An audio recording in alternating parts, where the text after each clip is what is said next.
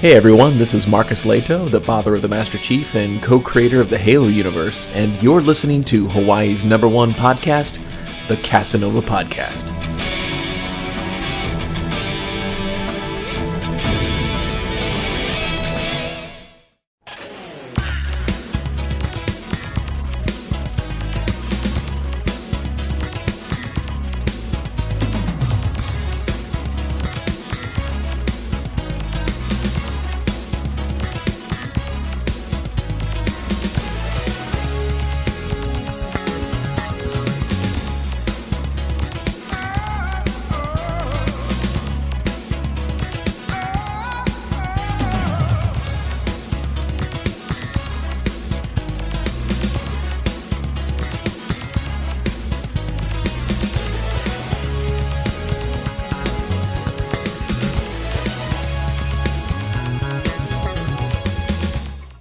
What's up, everyone? It's Mikhail Casanova, host of Decked Up. Welcome to another episode.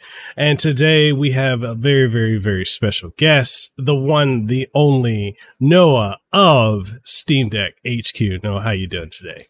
I'm doing all right. Feeling great now. How about you? I'm drowning in coverage of stuff I need to do. So like you know that grind. It's like you gotta do all this stuff, and it's like it's trying to. I think the most frustrating part is trying to get stuff, like trying to get your coverage out before like the public gets it, so you can go ahead and get all the information to them. And sometimes that can be hit or miss depending on the company you're working with. And after doing this for so many years, I'm kind of at a point now where I'm like, I'll get to it when I get to it. Yeah. So. I mean, I can already see it getting to that point. Like last week I had I think I started to realize that I'm over asking or over requesting keys, and I had like 7 games that I needed to review, and I spent like a solid 2 or 3 days just hammering out the reviews and seeing which ones were embargoed and which ones need to be out by certain times or couldn't be out by certain times. I told you earlier, there was someone who like asked me one of the games I reviewed that if I accidentally posted the review early, and I freaked out. Like I double check it all and I was fine on it, but it was traumatizing. I'm like, okay, I don't know if I can keep on like trying to hit those embargoes. I can see it in like, trying to do it like 5 or 6 months down the road. And I'm like, okay, this is actually going to stress me out. And I can't even imagine like bigger games with like that kind of coverage and trying to balance all that. Yeah, it's like I've gotten to a point now where when it comes to covering stuff, like I want to keep covering indies because it's kind of, I got started doing that almost a decade ago. But, when it comes to indies now, it has to be select ones that I'm covering. Like if it's something from Way Forward, I'll cover it. Or was it Arcade Crew? I'll cover them because I love their love for retro games is so strong. That game that they have coming out, was it Moonrider? I actually saw it. I didn't try it yet, but I saw your tweet about it, and I saw the video, and I was blown away. I didn't download the demo yet, but I was like, all right, I've already wishlisted it. I'm ready for it. It looks fantastic. It's like what would happen if you mixed Shinobi 3 with Ninja Gaiden with Hagane. I don't know how many people ever got to play Hagane. That was a really good Super Nintendo game, and it's so fluid, and it runs great on Steam Deck. So if you guys haven't tried it, definitely check out the demo. You'll absolutely love it. But I try to keep showing love to the indie companies because they need it for all intents and purposes. For the audience who may be watching or listening to this, when you're a content creator or you're a press outlet, of course, AAA games, AA games, they're going to get that marketing. They're going to get that media. But the problem is when it comes to indies, a lot of them don't have the budget at all for any type of press. And, social media is the only way they can get it out. So if you can cover it, great. If, especially if you're looking to get into like reviewing games, reach out and work with indies, and that's a great place to start. But Yeah, I'm selective with indies now, AAA games. I kind of I have to space it out because I'm at a point now, man, like they're so long. Yeah. And in stuff like Square Enix right now, I love Square Enix. Trust me, I love you guys. But it's the last couple months, they have been just dropping like every 2 weeks there's a new game. And I'm like, I know I've been seeing all of them and they all look so fantastic. I've wanted to play them and I've talked to you about some of them, and it's made it so hard to have not played them yet when there's so many other games that I'm also trying to cover. But they had a great like last 2 months, I want to say, like November and December. Like, did you see on the most played games for November that Tactics Ogre Reborn was there? Yeah. I thought that was incredible. Right? And that was the only game that actually released in November. Like every other game on that list has been out for a while or came out earlier than November. And I saw it there and I was pretty excited to see it. And it's crazy because I was talking to my one of my friends, gaming chick. I call her Power Lola Amy, but she and I, like, we've been gaming for close to 30. Well, me over 30 years. Her, yeah, I'm aging myself, people. Her close to 30 years, and like we were saying how like the Square Enix that has been coming out with stuff this year and last year, this is the Square Enix of the 90s where they were experimenting. Like you had your Final Fantasies, you had your established stuff, but they were willing to try new IPs, and we've gotten a lot of new IPs from them this year. I mean, we've got the DioField Chronicles, we got a Triangle Strategy, we got Harvestella, it's like something day life something. I think that's another one. I know which one you're talking about. I cannot remember the name for the life of me. Right. It's always like on the tip of your tongue. Yeah. I can't, but I know exactly which game you're talking about. It's been really great seeing all these games come out. Square Enix, I love RPGs, especially JRPGs, and Square Enix has always been one of like the big ones that I've always watched. Because especially when it comes to them experimenting, I as much as I do really enjoy the Final Fantasy series, and I am excited for Crisis Core. I really am. But I love seeing them try something new or start to kind of go back to some of their old ways. And I feel like they've definitely been doing that with DioField, Harvestella, Tactics Ogre. I mean, and Romancing Saga as well. I didn't know today we actually just got Front Mission, the first one. It just came out today. Really? Yeah. I was like, these shadow drops need to stop. They really do. Like there was a couple in the last couple months where they just released the game, or they released it like 8 hours early, and I was like I had a whole plan to cover it when it released, and then it releases 8 hours early. I'm like, okay, but I'm at work right now. What the heck? Why would you do this? Like, I had like a whole plan. So speaking of that, let's talk about Steam Deck HQ. Like how did that come about? And let's talk about your process, the journey to where you're at now. Like when people, and I've said to Steve before privately, but I'll say it here. When people think of like the go-to for Steam Deck information, optimizations, guides, reviews, they look to you, like especially on social media. Like, so let's talk about it. The floor is yours. Let me go ahead and do this for you. well, thank you. I like seeing my face. So I'll start off with like kind of how the idea came to be. I got my Steam Deck in May, and I started playing games, and on the games I was, changing settings. As a PC gamer for over 12 years, that's kind of, second nature at this point. The first thing I do will always be to go in and change the settings of games to, run as best as possible.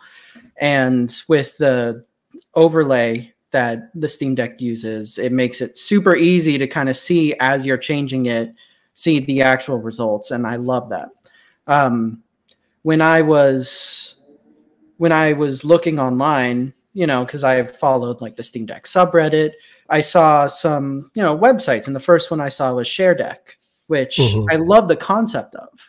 The problem that I found with it is because it's fully community run, there's a lot of ways that people can just put in, groups of settings that make no sense whatsoever.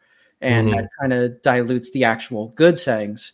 The one that stuck out to me was actually Horizon Zero Dawn. I saw someone who I remember posted their settings, and they reported that they were able to get 40 frames per second at ultra quality and keep the TDP set at 8 watts. And somehow it made no sense to me. There was no possible way. And this was before like the UMA, like the 4 gigabyte RAM and swappiness and all the stuff that Cryobyte is doing, that before all of that started. So there was just and when I tested, there was just no possible way that worked. So I wanted to, the other thing that I also felt was missing was that a lot of these builds, they all kind of went for one specific category. They went for, what's the best quality, or like they pushed for frame rate.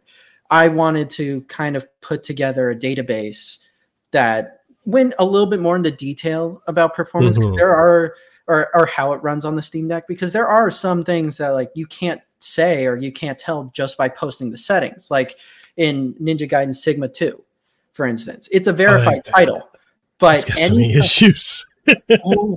There's no way that should be a verified title. The artifacting alone is horrifying. Like anytime you do like half of the moves you try to do in the game, gigantic graphical artifacts will just dilute the entire screen.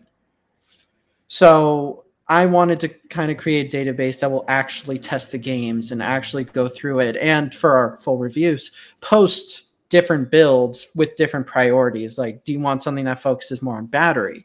Do you want something that focuses more on the frame rate? Are you someone that likes performance? Or do you want something that focuses more on quality and pushing like the highest graphical fidelity that you can? And because I have some games where I like to push the frame rate, like first person shooters, for instance, that I can't do at 30. It really doesn't feel good to me. I can stomach it for some games, like Dark Tide. I was able to stomach it, but I still don't think it runs as well as it should yet. But like for most games, sometimes 40 frames per second feels fine. Sometimes it needs to be closer to 60, and from all the PC gaming, I'm very frame rate sensitive, so I can see those little things, and it bugs me a lot. So that's kind of where I started with Steam Deck HQ, and then that slowly evolved into wanting to also cover news and create guides and kind of create like a hub where you can come to, where if you go to, it's just all Steam Deck news. There's guides there, and you'll actually get in-depth reviews and optimization where we explain what we're doing instead of just posting everything about that. And that's kind of how the idea began. And it began with one of my friends. We actually both got our decks around the same time, and we were trying to figure out how to get Kingdom Hearts running on the Steam Deck, because it did not work for a while. Which Square Enix, because I know you guys watched the show, why is it not on Steam?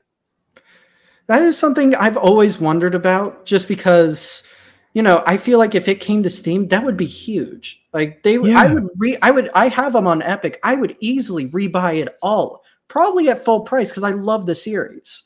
Like that would be an easy buy for me. But that is something I am curious about, is why it hasn't come to Steam yet. It's interesting, the games that go to Epic Game Store first. Now, I'm not trying to bash like that platform, but it's just interesting when you have a substantially larger base on Steam, and your games will just go and sit on Epic Game Store, and people will begrudgingly, but they'll get it begrudgingly. But it's like, why not put it on the biggest platform? And I know that there's a sub conversation with that where people say like, they get better payouts on Epic Games and such on the developer side. I get that. But at the same time, yes, you may get a better payout, but are you reaching the largest demographic of people on that platform? That's something I've always wondered that too. Like I understand from a business perspective, there are multiple different elements to why making that kind of decision. There could be, a deal that's struck with them. Maybe there's like a base payout as well as a better share, and especially for indie developers, I completely understand the reasoning to go with like Epic exclusivity, just based on that, because that kind of finances you don't have. But I guess that's something I've always wondered is, yes, it is a better payout. I think it's 88.12, right? Roughly around there. Yeah. So does the better payout justify the possibility of lower sales? Like, because on Steam, there's a much larger player base, and now with like devices like the Steam Deck and Steam Play and everything becoming much more accessible, you'd be hitting a much larger audience. And yeah, it's still going to be a 70-30 share or something around those lines. I think it's 75-25 if you hit certain milestones. But is that difference in payout justifying a lower audience or a smaller audience that you're reaching and possibly lower sales from that? Yeah.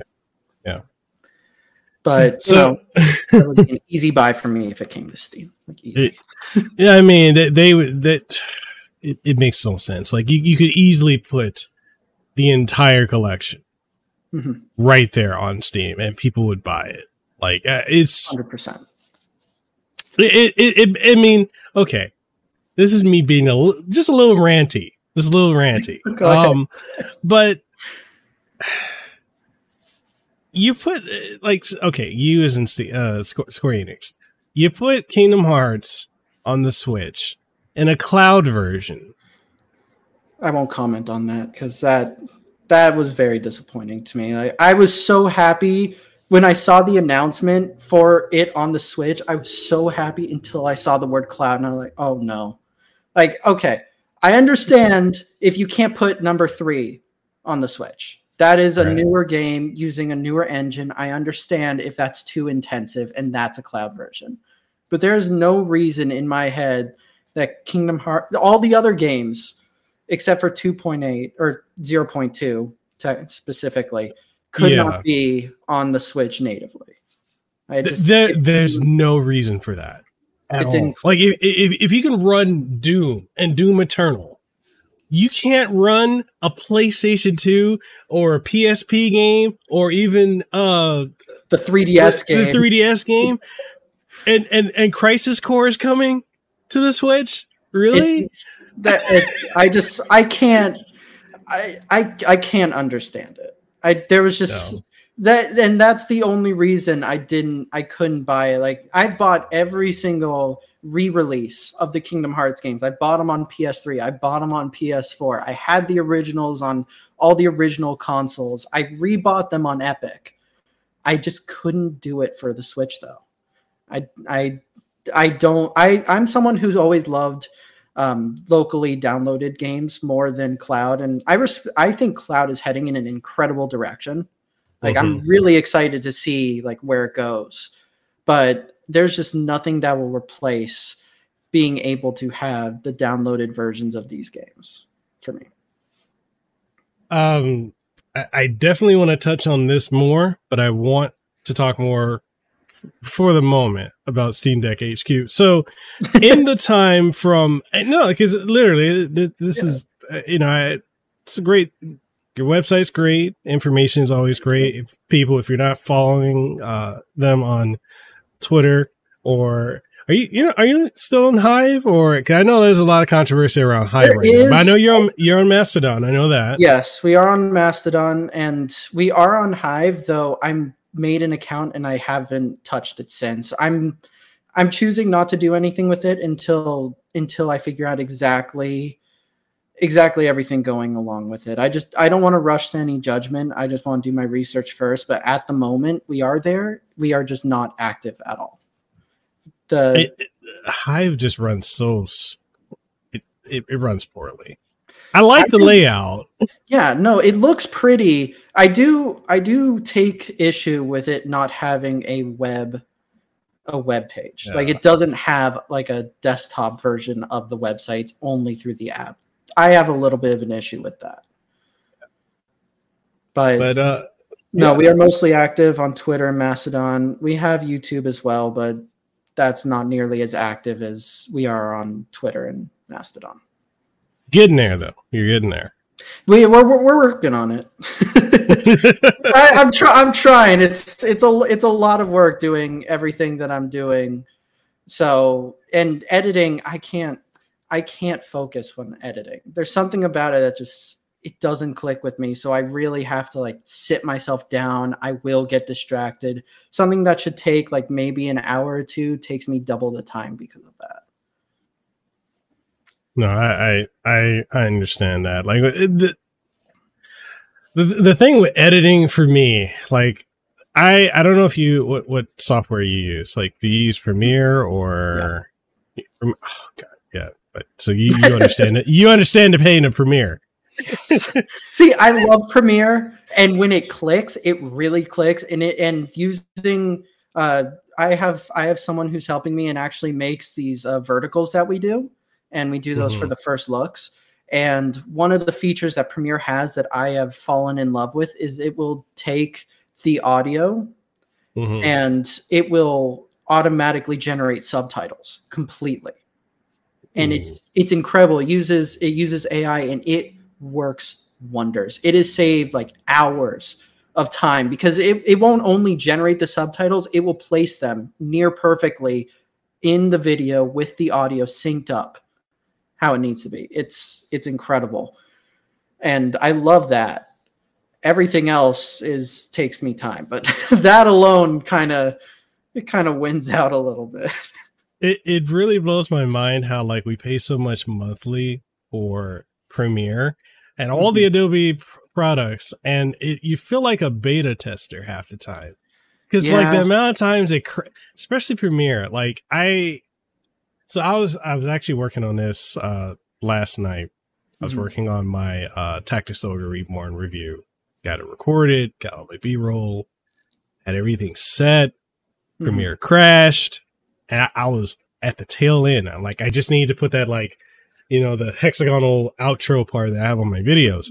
So it crashed, and when I load up Premiere, nothing. It didn't autosave? Anytime I went in and I looked because like it saves it within like that subfolder on your C drive. So I went and I was looking for it. I'm like, you saved everything else. I remember hitting Control S constantly because anytime I make an edit, I always do Control S, and it just gone. So that is actually shocking. Anytime I've had Premiere crash on me a couple times, and some of them were at very not great times, but every time I did have a save and it did auto save, so I didn't lose as much as that. But that it didn't save any of them. That's I'm so sorry to hear that. I really am, because that would be devastating to me. Like I would just crumble. I already can't edit. It's just and that was one of those situations where I'm like, I'm just going to put this down. I'm done for the day. I'm going to go and just do something else because I can't. And I see the people that do the videos, like, I've seen folks that do like the very cinematic type of video with, they get the bokeh effect and they got the MKBHD style, like look of it. Yeah. And I want to do that type of stuff. But people, you have to understand the amount of time that goes into editing that, especially if you record in 4K. It's absolutely insane. And for a lot of us, like I don't have a team. A lot of these people who do that stuff all they do is they're the camera person. Like they're not the camera. They're the person on camera. A lot of them have like, my friend Kevin Kenson. You know, he's got that whole super amazing layout and style, but he doesn't do it. He has a whole team for editing thumbnails and all that. And it's like, I would love to do that. I don't have the time. I don't have the time. I don't have the patience for it. And it's like, I've had people, especially lately in my comments on my videos, that are like, they complain like my background here because I'm recording in my bedroom. I'm sorry that my condo is smaller than the house I was in before. I don't have a dedicated room to have a nicer background. I don't like, I get so many people complaining about like either the video quality or like the background or the B-roll shots. And I'm over here like, I'm doing the best I can with what I have. I've had people say, oh, you've got X amount of subscribers, you should have better quality. I'm like, say that to some ordinary gamers or penguins. Yeah. People got millions and they use like not the highest stuff. You don't have to have the greatest stuff. You do what works. Exactly. Yeah. I like your background. I think something appealing about like your background and having something like this, it feels more relatable too. Like, I personally like that. It feels like there's more of a connection there. Like, it's really cool seeing like the gaming paraphernalia all over the wall and everything. And I would love to have that. And I'd love to have more paraphernalia. But, you know, I don't have that luxury because of where my desk is and how I have everything set up. I've got a wall of windows. And, you know, like you say, you just kind of got to make do with what you've got. And I personally, it's appealing to me. I like that. It's more personal. It feels more like, I'm just going to repeat myself, feels more relatable. And I think there's less commercial nice quality. Yeah. And it feels like you're putting more into your videos or you're into your work for yourself. And because you enjoy it, because you love doing it, because you're doing it for you, not for someone else. Yeah. And I like that a lot. But yeah, editing, it's not fun, people. That can actually be the biggest deterrent. Like, you can have the amount of ideas and the drive to record and do everything, and then when you get to the point of needing to edit, that can be the part that just puts the brakes on everything you're trying to do. So I hear your pain when it comes to that. And especially with the YouTube game, YouTube is not easy, and trying to stay in the algorithm where YouTube isn't burying your channel. Cause like within the last 3 weeks to a month, they have been making changes to prep for the upcoming, YouTube Shorts monetization. So they have been de-emphasizing long form content. And so if you've got shorts, your shorts were doing astronomically better than any of your long form content. And everyone took a hit. It was a major hit across the board. Like, my channel, I usually average between, 600,000 or so views monthly.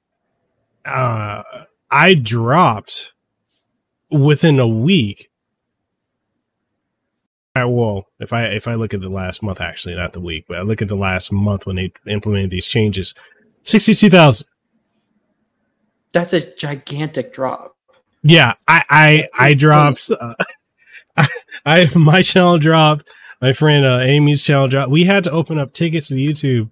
And they're like, yeah, this is because of this, the changes, but we're gonna change it around, and everyone's stuff should be going back to what it was. And I'm like, my revenue here, because YouTube is not my main revenue source, but like having that drop off before Christmas. Yeah, no, for Thanksgiving. Like, I was actually, that's funny you mentioned that. I was actually talking before this, I was talking to Fox, and he was mentioning something similar too, and that, he's been noticing it. And now I didn't know the reason why. And now that does make sense, as I've talked to other YouTubers who are a bit bigger, and they have been mentioning how YouTube is talking about, emphasizing the short form content. And they seemingly are going to, try and be more competitive with like TikTok. And, I understand that, but it's disappointing, I believe. Because I still like, I'll go on YouTube. I ignore the shorts for the most part. Like, I will still go to the longer videos. I enjoy it. That's why I go to YouTube. You know, I don't want to go and look at these shorts. If I did, then I can go to TikTok. You know, that's what it's for.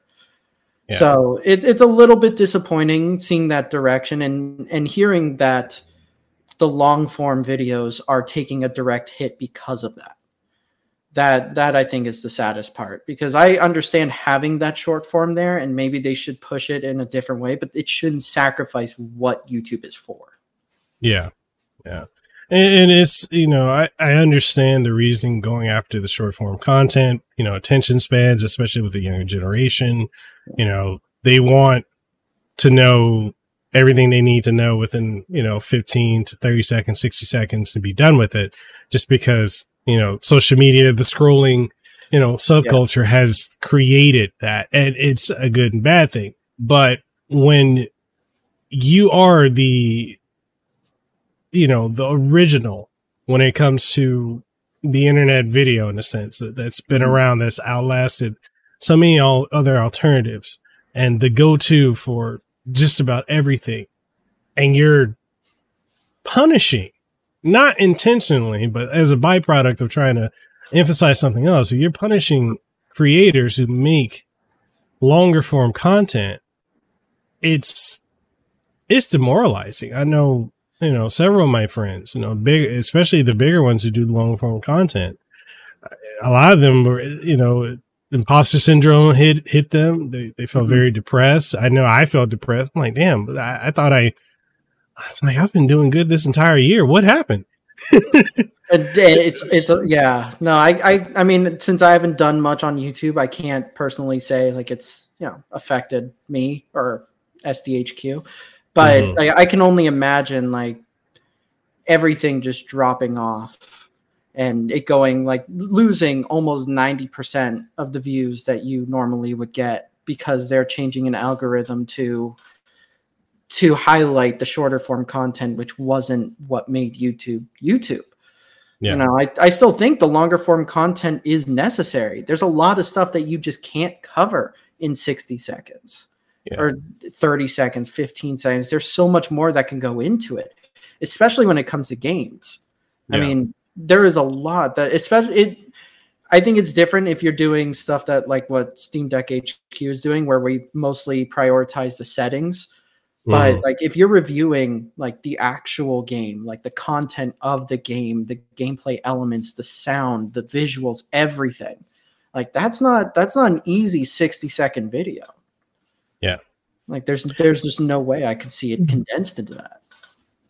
Yeah. And I know like another outlet that made changes to emphasize something else, and a lot of us took hits with it, was Spotify, actually.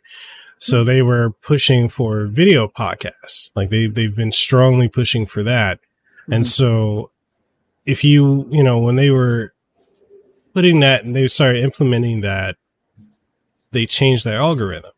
So a lot of us, we just got hit. And so you got to make 2 uploads. You got to upload, if you do a video podcast, upload it, but then you also got to upload the audio.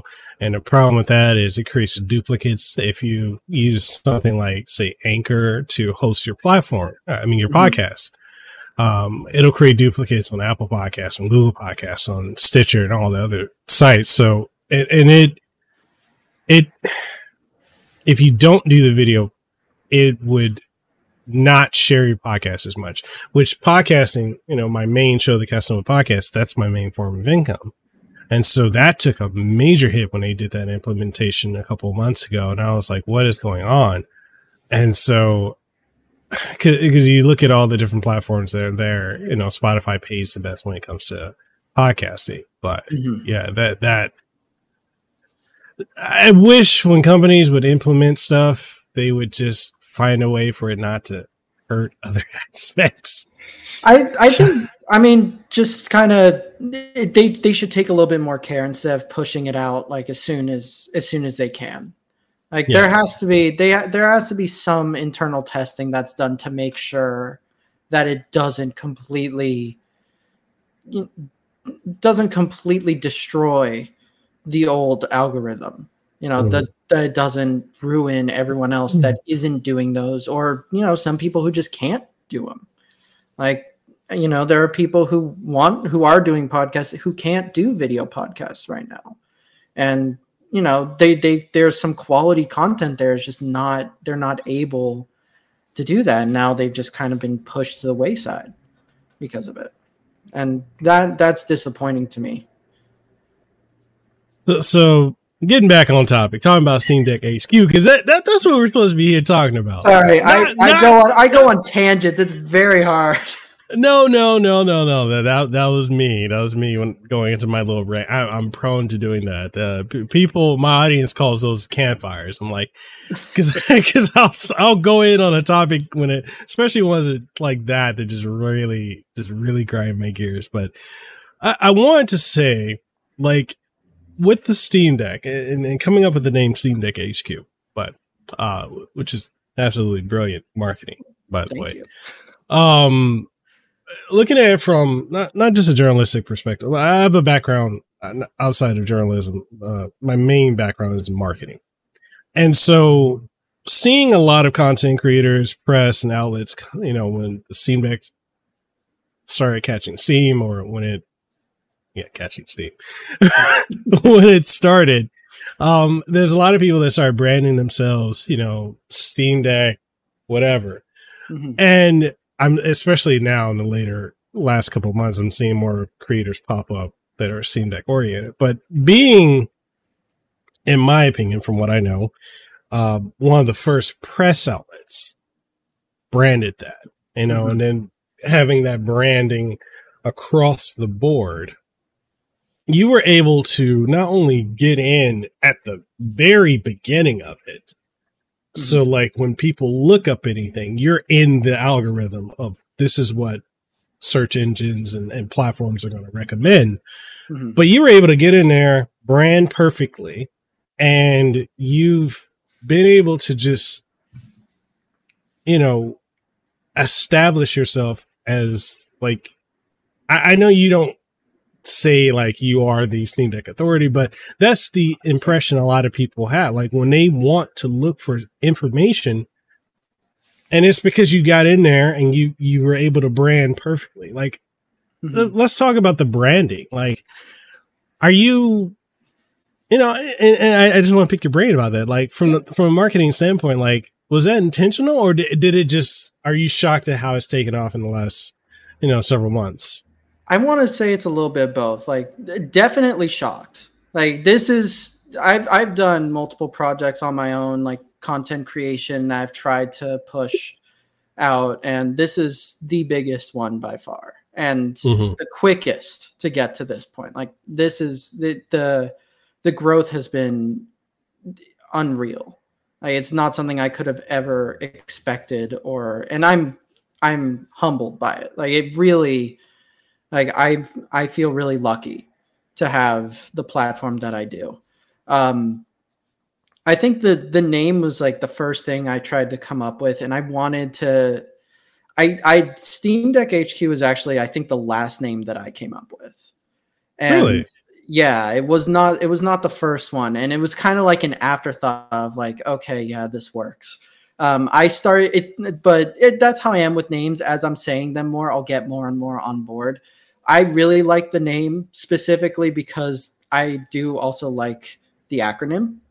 Mm-hmm. I like SDHQ, and if as we grow, I don't want to step on like Valve's toes.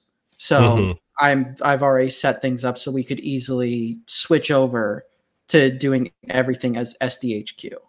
And it wouldn't change anything. Like, our logo is just SDHQ. It doesn't have, we wouldn't have to change, phenomenal amount of stuff.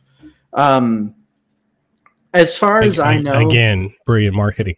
that one is like a combination. That one is me and my web developer, who he made the entire interface of the website. Like, that's all him. I love it to death. I don't have that kind of creative visual talent, so that one I'm not going to take credit for.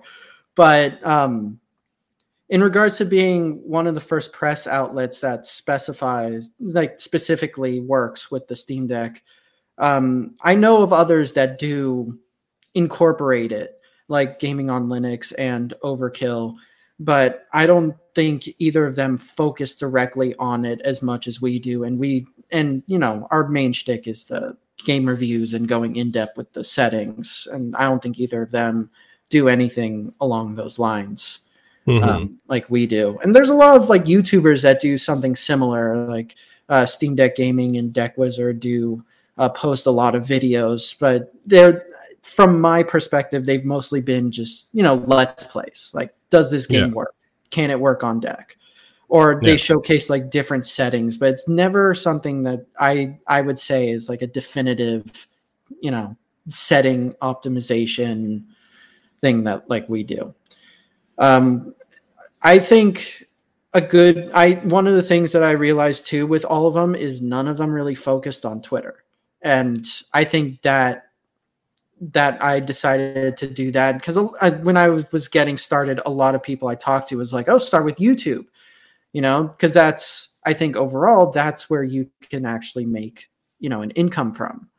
And I understand that completely, but Twitter was like an untapped market to grow there. And I, you know, being someone who loves interactivity, that is probably one of the greatest sources to interact with people. It's one of the easiest. And so is Mastodon as well. But at the time, you know, it didn't gain as much popularity. So, I still need to set up my Mastodon. I haven't ignored that message when you try to help me with it. It's just literally, you know, and not to interrupt fully, but like, I just need to insert this dealing with kids all day, especially a toddler. My attention span is all over this. I anyway. Can't even imagine. Yeah, no, I can't imagine. I get distracted a lot. I do, but I can't imagine like handling kids, toddlers on top of all of that. It's got to be hard to keep your attention and keep focus and just get certain things done that are more on like the back end. Dude, imagine like recording, like doing a voiceover or just like recording content. You hear something break. You're like, oh, are you alive? Scream if you're alive, please. Please. I'm sorry for interrupting. Go ahead. No. No, it's totally fine. I mean, it's a good point. Like, oh man. No, I mean, let me know when you're on Mastodon too. I'd love to follow you and everything. I need to go ahead and set that up because it's just, I'm like so many social media platforms trying to be on right now. Anyway, I know. Especially with the whole Twitter fire. Yeah. I don't know what's going to happen with Twitter. I don't think, like, I think if it's going to die, it's not going to be because people are leaving. I think it's going to be because there's a lack of work being done at their HQ. It could be a lack of employees. I think that's what's going to do it. I don't think it's going to like burn to the ground though. Yeah. But with it, there was like so many other ones like Co-host Hive that also came up, and I was so confused. The only one that like really caught on to me was Mastodon, and I love the larger character limit there. I really do, because I'm a talker. So that's it's like a good and bad thing there. But having that larger character limit was great. I think Twitter's going to increase theirs. I thought I saw some talk about it, but either way, I saw Twitter as kind of like an untapped potential because I didn't see anyone creating content for the Steam Deck that was on Twitter actually interacting with people. And a lot of videos that I've seen from the other YouTubers I mentioned have like scores of comments under them, and the ones that asked questions didn't have answers. So when I started, that was my goal. Was when I made the account, I aimed for 3 followers a day, and I prioritized like interacting with people. If anyone talked about the Steam Deck or had questions, I went in there, I answered. You know, I wanted to be someone who was like on the front lines, like talking about everything, testing the games that people were curious about. I had a whole review queue where people could actually submit like a form where they said which game they wanted to request reviews. And we had a whole thing where people could vote, which would move them up the queue of like the games that are recommended there. It is retired right now because being the only person who's writing the reviews currently with, you know, the keys that are given through press and other games that are still coming out, it was too overwhelming. Are you getting your rest? Let's move on. I'm getting enough rest. Let's say that. I'm not like hint, wink, wink. I'm not like at the unhealthy point where I'm like, okay, I actually need to force myself to take a break. But you know, I am sleeping like 6 hours, and I'm lucky with my full-time job. I do have breaks in that full-time job, and I bring my Steam Deck and I have my dock with my Bluetooth mouse and keyboard. And I've written like half the reviews I've written were at work. Mm-hmm. So I'm very lucky for my job in that regard. But you know, because being the only one doing it has been on the overwhelming side, also trying to keep up with that queue. So, you know, I'm looking. I've told you if you need help, I have offered. I don't remember that. Did you? I did. Is it like when you told me about WoovIt and then forgot and thought you told me about the other side? No. Because that one I remember. I'm like, this is definitely not one you've showed me. I was like, 100%. No, that was funny. I was like, I think, didn't I tell you about that? No, I think I did. I think I did offer before. I'm gonna have to double check because I can't remember. You would have, and it's just I get so busy, and to make sure I write these reviews, I force myself to kind of have tunnel vision to make sure I get them done, and I get them done on time. But it's possible you have, and I've completely forgotten. You know, I'm talking to someone else right now who might help me not only with reviewing and going along the queue, but actually go back and do docked presets as well. Because I know that's something that people have asked about, and I don't dock my deck nearly as much. Like I'm more a portable person. I love being able to take it with me everywhere. So I tend to focus on like the portable side of it. So that's what they would help with. But we'll talk about if you do want to help, we'll talk about that later as well, because I won't say no. I because I understand, like when you're a solo act, you know, and especially one that has such attention on you, like when it comes to like people want to know, you know, hey, how's this working? How's that working? Are you able to do this? Are you able to do that? You know, people want these answers. And it goes back to what you said. Like when you're looking at a lot of these people's YouTube channels, there's a lot of questions that don't get answered. Like they're not. And it's not, you know, I don't want to speak for the creators, but more often than not, it's just because they don't have time to get back to it or they don't have an answer. And I completely understand that too, of course. Yeah. You know, and it's like if you can have a site or an outlet where those questions people can easily go to and find the answers, that right there, and this is going back, I'm going to tie this back into, you know, neatly into like the marketing aspect of it. What sets you apart from everybody else is that you have the guides, you have the settings, you have the interaction. Like when I see you on Twitter, you're interacting with people commenting.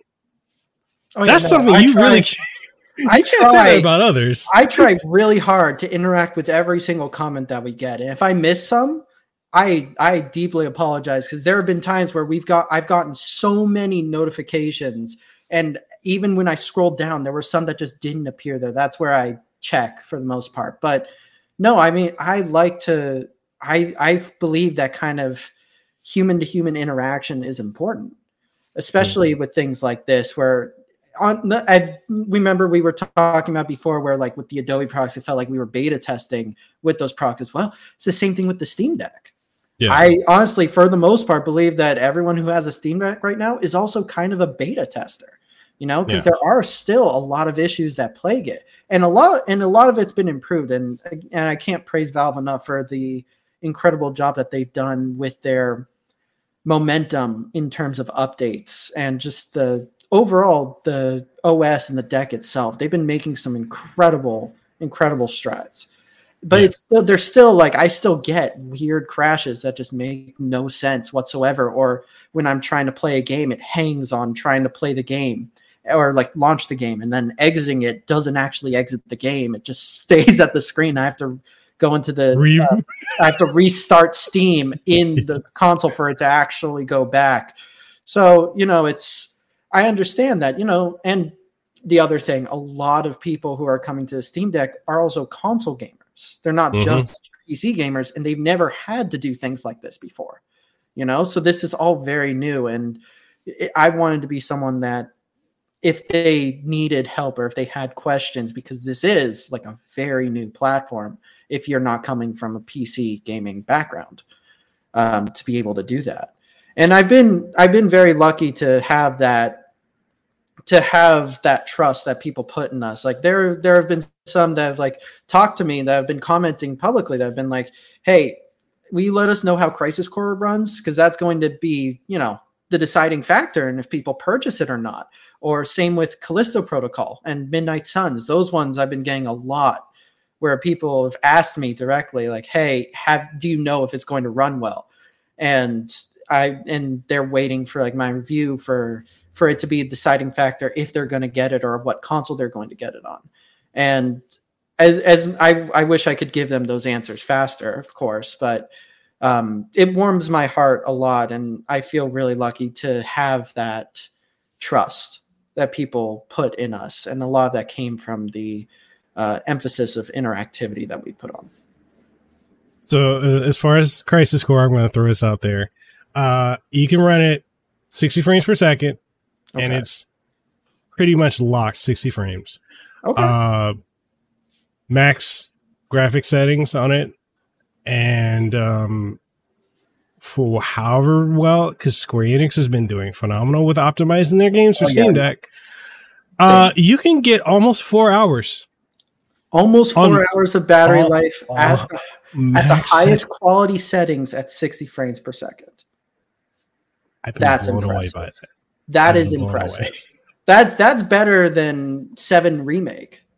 And I didn't expect it to be like, as intense as 7 Remake, but that seeing how the game looks, and you didn't change any settings. It's running at native resolution. Yeah. Yeah. So the 1280 by 800. So it's really crazy because like at times the PSP,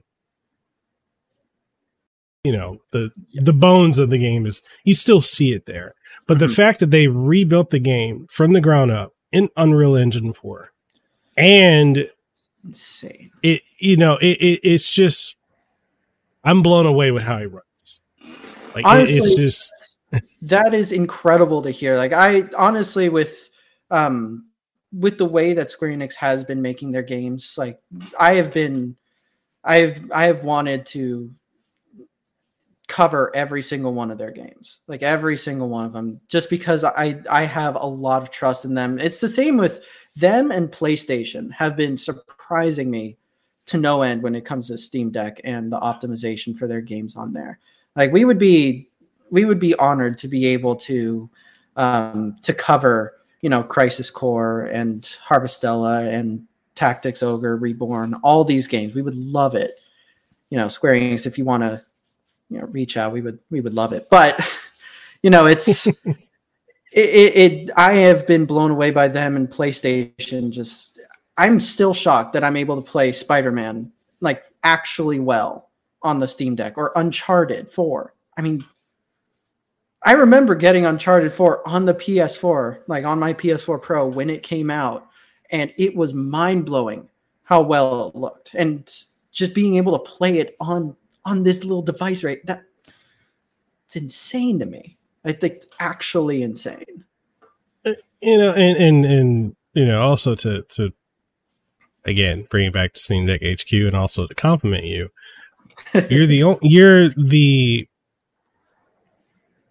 I honestly, I want to say the only press outlet for Steam Deck. The reason I want to say that, and I'm going to quantify that, is because it's so prominent when you look up Steam Deck, SDHQ's there. So that's also, and it goes into the marketing aspect of this as well, how you've set yourself apart. Because, and I hope no one takes offense to me saying this. I'm just like, I like, I like putting my feet to the fire because, I like to be a little toasty. So, and this can be completely on me to say this. There are a lot of creators who are popping up, who are covering Steam Deck, that are growing astronomically. That's great. It needs more coverage. But when you're not doing anything to separate yourself from the pack, there's only so long you will last before it starts to dwindle out. You have to have something, and I'm not trying to dissuade anyone from jumping in now, but honestly, if you weren't at the beginning of like the Steam Deck, before it caught to where it is now, like you were there at the beginning, I was there at the beginning, Panda Deck, Fox, like all of us were there from the beginning. So when you look up Steam Deck, we pop up. We're the ones that pop up because we're in the algorithm of it. We've made so much content revolving around it. If you're going to pop up now to do Steam Deck content, great, do that. If this is what you're passionate about, but you also need to have an angle that separates you from everybody else. You don't want to, and this is why I want to compliment you, because how many have are press, like literal press, not just a content creator, not just a YouTuber, but press. That is very different. I'm talking journalist to journalist, like that. That's very, very different. And if there are companies that, that I know a lot of them watch and listen to the podcast, I would say, yeah, work with them, because no one else is doing it. You've kind of got a lock on that. Well, thank you. I do appreciate that, and all the compliments. Seriously, I appreciate that. Coming from you, I respect you so highly. So you saying all of that, honestly, just probably made my entire month of December. It's just started. That's what I'm going to remember.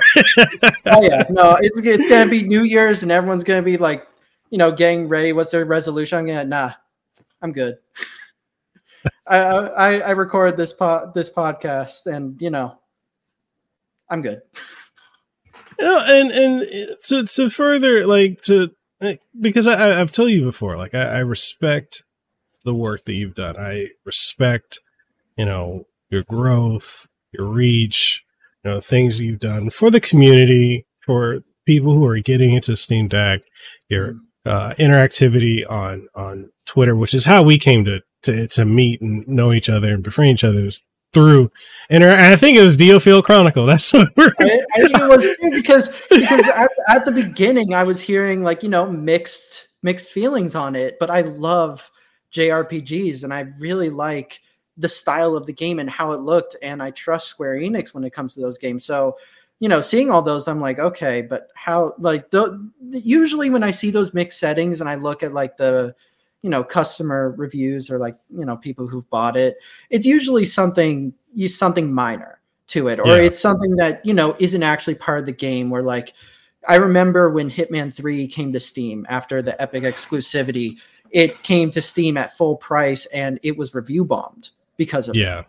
And it's that kind of stuff. So I do like reading the consumer reviews. I think those are important, but it can also be which is another reason it's kind of same thing with the Steam Deck optimized settings. They can be easily, just blown out proportion. Yeah. So I wanted to ask someone who actually, it seems to align more with my taste in games.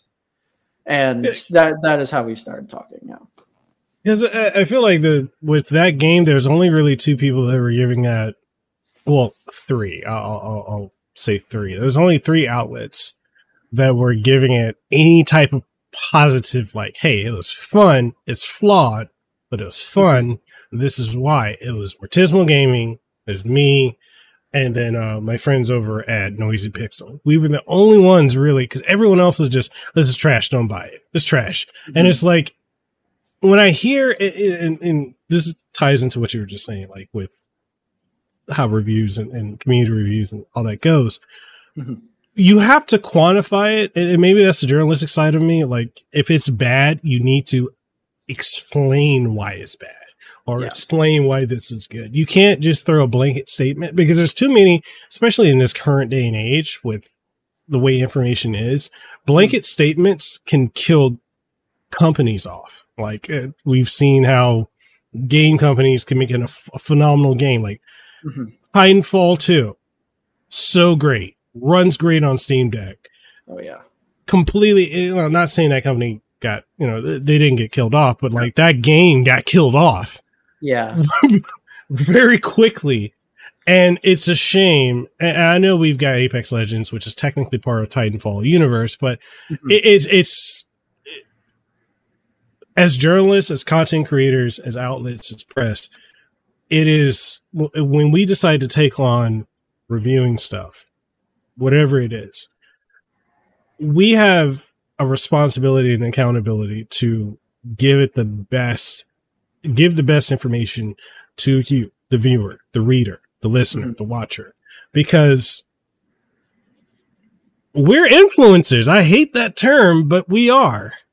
And people will take that. I've seen people that are like, I won't buy it until like this person says it's good. I won't, and that's good. It's kind of a cult of personality. I kind of don't like it at times. I'm like, think for yourselves. Cause you and I, we come from the era where we had game magazines. So that was back when they were actually trusted. God, I miss those magazines. Those were the good times. Those were the good times. I remember looking forward to like my Nintendo Power magazines coming in. Oh, I miss those times. Those were fantastic. And like you could tell back then that they were gamers. They played the games. They took the time. They would cover, the graphics, sound issues and stuff like that. But was it fun? And that was the thing that's different. That I think is something that's not really covered or really looked at as much anymore. It's just the question of, is it actually fun? Because a game could be not great. It could have flaws, but it could still be fun. Like a big one, I think growing up, I remember seeing bad reviews for it was the Dynasty Warrior series. Yeah. Now there were a lot of reviews that would pan it, and there were good reasons for it. But I loved the games. Like I had a blast playing them. I love the Dynasty Warrior series. I won't comment on 9, but all the other ones, every other one, like I absolutely adored. And every time I would see like a review that if they scored it out of 10, it would be like a 5 or a 6. I'd be like, yo, but this is just fun. This is just a fun game. Like, how did they not like at least say that? Because there are people who I know who like would not try it because of the reviews. They wouldn't buy it. Then I would buy it and just bring it over, be like, just try it. They would play it and then they would steal it because they want to keep playing it. So I'd go home, I'd forget it there, and they'd be like, oh no, it's gone. And I'd find it like a year later at their house. So, I feel like that's an aspect that a lot of people are missing, that there is more to games than just, all these different elements. Sometimes the elements can be bad, but when they come together, they make something fun. They make something good. And it looking at the entire picture instead of just the individual elements, I feel should be looked at more. Because, I know a lot of people who were deterred from genuinely good games because of that. Yeah. Okay, so this is funny. I made a short. And I made a short because, okay, Elix 2. I'm friends with the developers of that game. And when I reviewed it, I told them, I said, look, I'm going to rag on you a little bit because of the graphics. I said, these are like 2008 graphics. The game is, it's janky as hell, but like there's a lot of heart and passion. I'm like, I'm going to have a segment in my review where I'm going to rag on you for a little bit. So just don't worry about that. I'm like, I'm recommending the game, but I'm going to rag on you. It is absolutely funny to me. My number one short on YouTube is that clip where I'm ragging on them. And so many people go to that clip so angry. They're like, if you actually played the game, you know that there is heart and passion put in it. And I'm like, look, fool, go watch the review.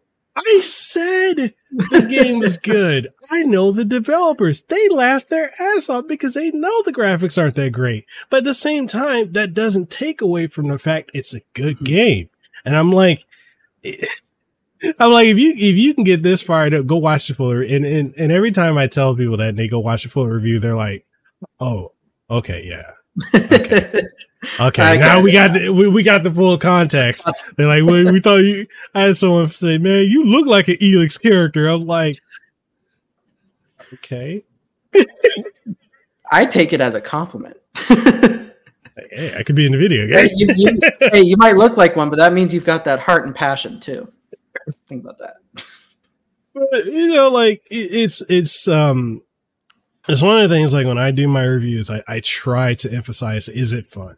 Yeah, we can talk about, okay, and this might be a controversial take. God of War Ragnarok. Fantastic game. Absolutely love it. Game of the year? Not for me, because honestly, it just feels like a refined 2018 God of War. I want something new. I think there is a really good point in that it didn't feel like a full new game. Honestly, it could have come out with the other God of War, and it would have been very similar enough to where I was like, okay, they developed this around the same time. Yeah, and it is a phenomenal game, and I love the series. And honestly, for me, this is a weird one. I think the story went too long for one game. Yes. Like I love how much they covered. I love games like that, but I felt like there were so many parts where it could have ended and like maybe for a third game, like expanded it even more and like created like a larger part of it, and I would have been happy to see that. I felt like it dragged on just a little bit too long. Yeah. I thought because there were like 5 or 6 different times where I was like, oh, okay, this is where the game's going to end. And then kept going. I'm like, okay, so we're doing everything in this game. We're like doing the entire Ragnarok segment. Got it. I would have liked to see like if they stopped right before Ragnarok, like right before they went and attacked. I would have loved to see like an expansion on that and do like a full game where it's just that final attack. Like kind of like what they did with like how they ended like God of War 2 right before you were going to Olympus. Yeah, exactly. It's like if they like Ragnarok is basically, if you think about God of War 2 and 3 put into one game. And while it's cool to see that, I would have loved if they separated it and expanded that the war. Like I would have loved that. I feel like we missed out on a couple things just because, I would have loved to see like the other gods a bit more. Yeah. I would love to see like more fights with them. And there were a lot of boss fights. Don't get me wrong. Like there were a lot in Ragnarok. Yeah. Like, I like the Heimdall fight a lot. But I feel I would have loved to see more of an expansion on that. And again, Ragnarok is an incredible game. But like you said, there are little things where, as much as I would love to say it was the game of the year, there are a couple things holding me back. So, even amazing games can have those issues, but so can like bad games can be pretty great when they're all put together. Yeah. So, considering again your one man team, all the stuff you're covering, I know we touched on it a little bit earlier.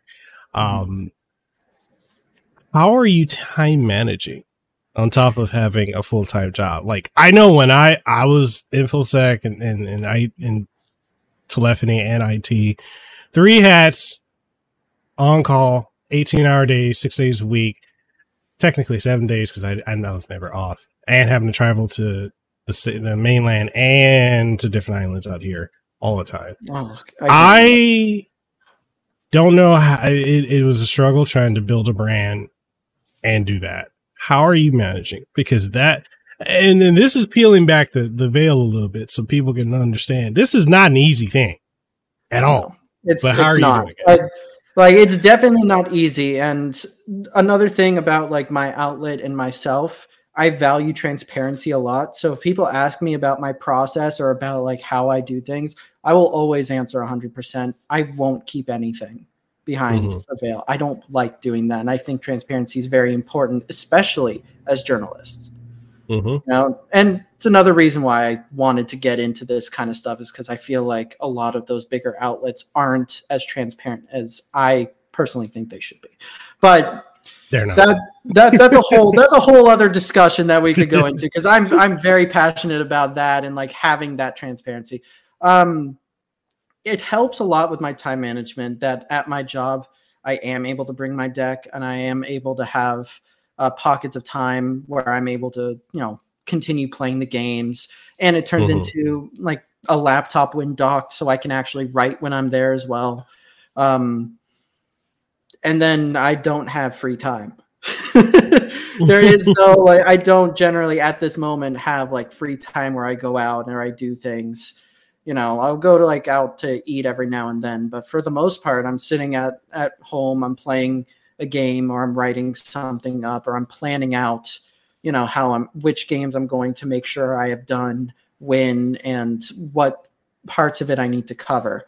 I think it also helps that my outlet deals primarily with setting optimization, because I don't need to be as thorough when it comes to focusing on like the game's elements.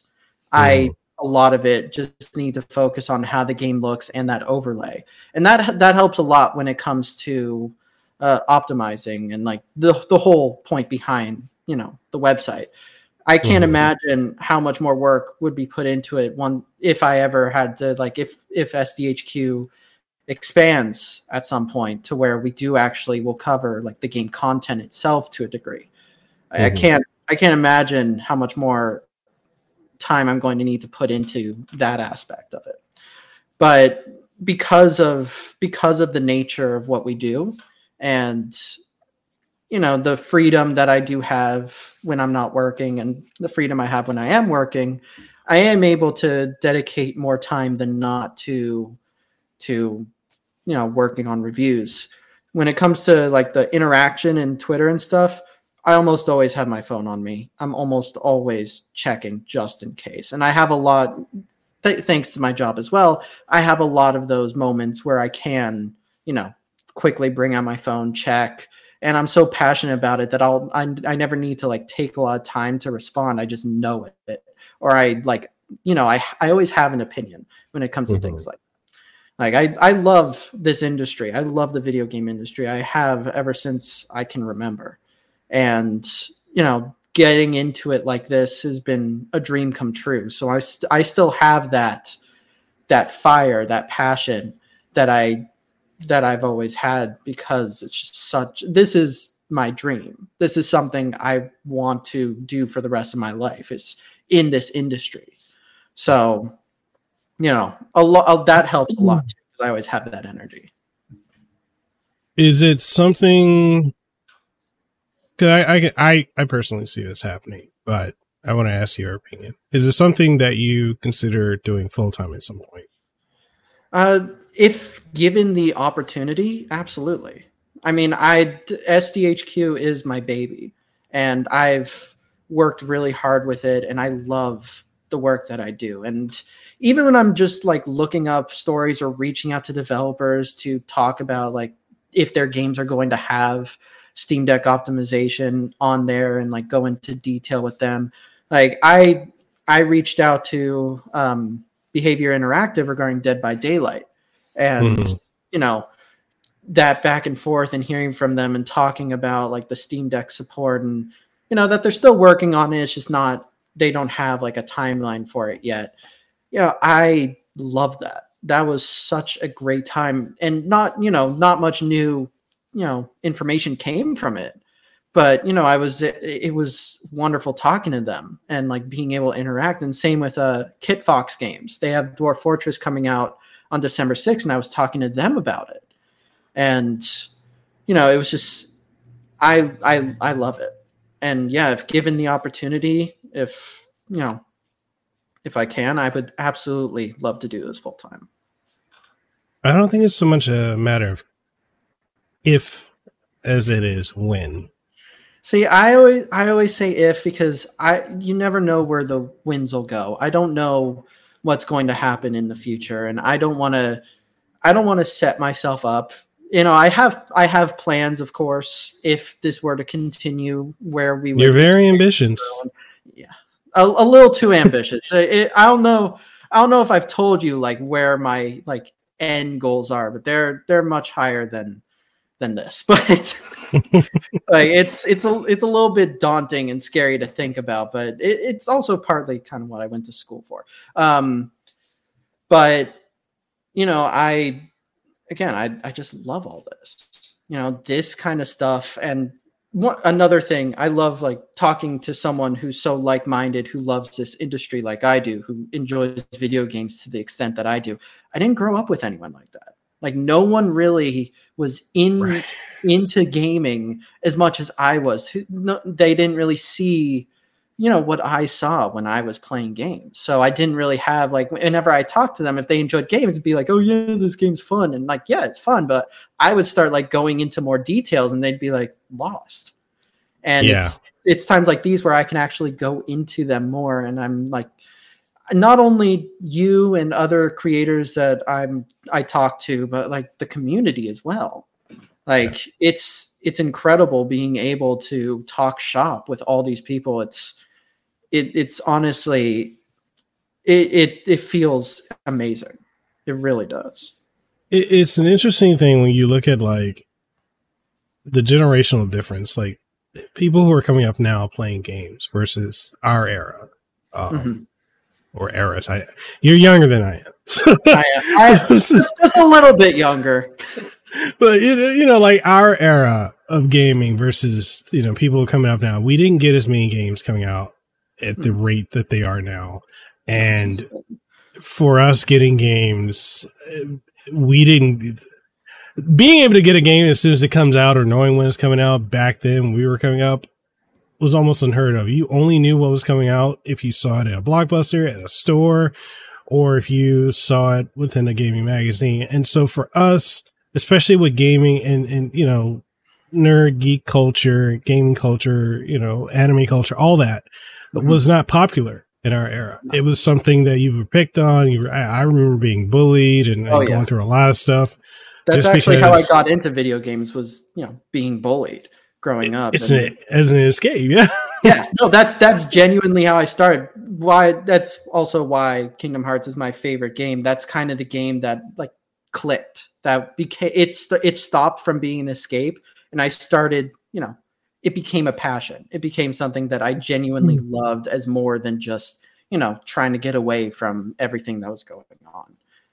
And yeah, no, I mean, it's much more popular now. It's much more normalized compared to how it was growing up. Yeah, because like, can you imagine like talking to somebody in say like the 90s or the early 2000s, or if anyone's watching or listening, if you're older than us and you can go back to like the 80s, people would like laugh at you if you said you wanted to get into this industry, either to make a game, to write about it as a journalist. Oh yeah.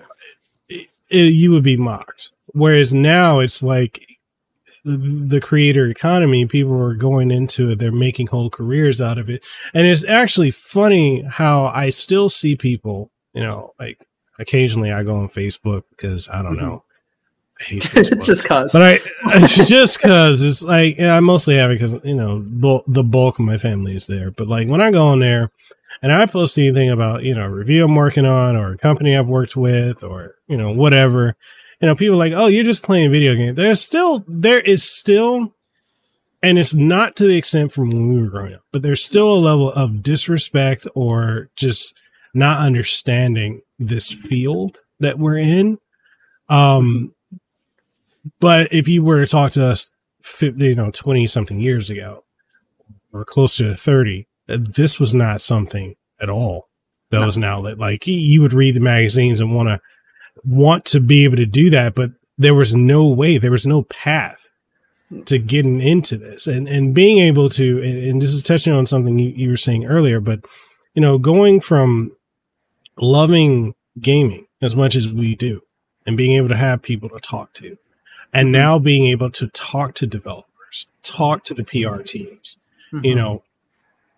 be part of this industry. If you told us this when we were kids, I wouldn't have believed you. Like it would have been unreal. Like it is genuinely mind blowing to me that with the people that I've talked to, both other creators who have that like mind and developers. I mean, I think we touched on it earlier on where we were talking about indie developers. Honestly, I love indie developers. I believe they are actually the lifeblood of the gaming industry. They need the AAA games get the most marketing, they get the most popularity, but there are indie games where I have seen their fan base is insane, much more compared to a AAA game. And a lot of those indie games also experiment way more too. Like they go, like there was one that I was playing and I haven't made a review for it, but one of our Patreon supporters recommended it to me, Spark the Electric Jester. Oh, dude, those are amazing. Insane. How I never heard of the game before. So I got the trio pack. I bought it because that's the other thing. Like I'll get, if I ever get like a key for or a press copy of an indie game, I'll usually go back and I'll buy the game. I don't like just not buying. I want to support how I can too. So I did that. I bought the triple pack where it had 1, 2, and 3, and I was blown away. I mean, number one felt like they obviously have a lot of influence from like the Sonic series, specifically Sonic Advance for number 1, and for 2 and 3 it was like Sonic Adventure, and I loved them. I feel like they improved a lot on what those games did. Like Sonic Advance was fun, but Spark 1 was incredible. And then playing 2 and 3 of the Spark series compared to like Sonic Adventure, like I could see where a lot of improvements were made. And I love that they added in like a slimmed down Devil May Cry combat in number 2 and 3. I love that, and if you guys don't know about Spark, check out the game. The series is incredible. Yeah. So the other thing like I want to touch on as well is your experience. Have you, and working with the different brands and companies and also interacting with like other creators and outlets and whatnot, what would you say the percentage of positive to negative has been for you so far? You mean just how I've interacted with them? Or just, your general experience? I mean, I would say primarily it's been positive. I think there's only really been one creator that I've interacted with where it felt or actually two, where I felt like it was more of a transactional.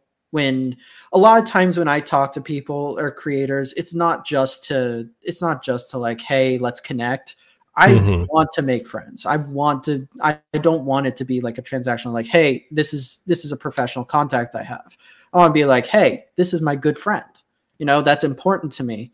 So And we've talked about that a little bit before as well. I was gonna say, like, when we first started talking, that's something I really believe in. There's like 2 content creators that had that effect, that where when I tried to befriend them after, like, you know, talking for a little bit, they kind of just went off because I was going away from like the professional speak and just trying to like get to know them.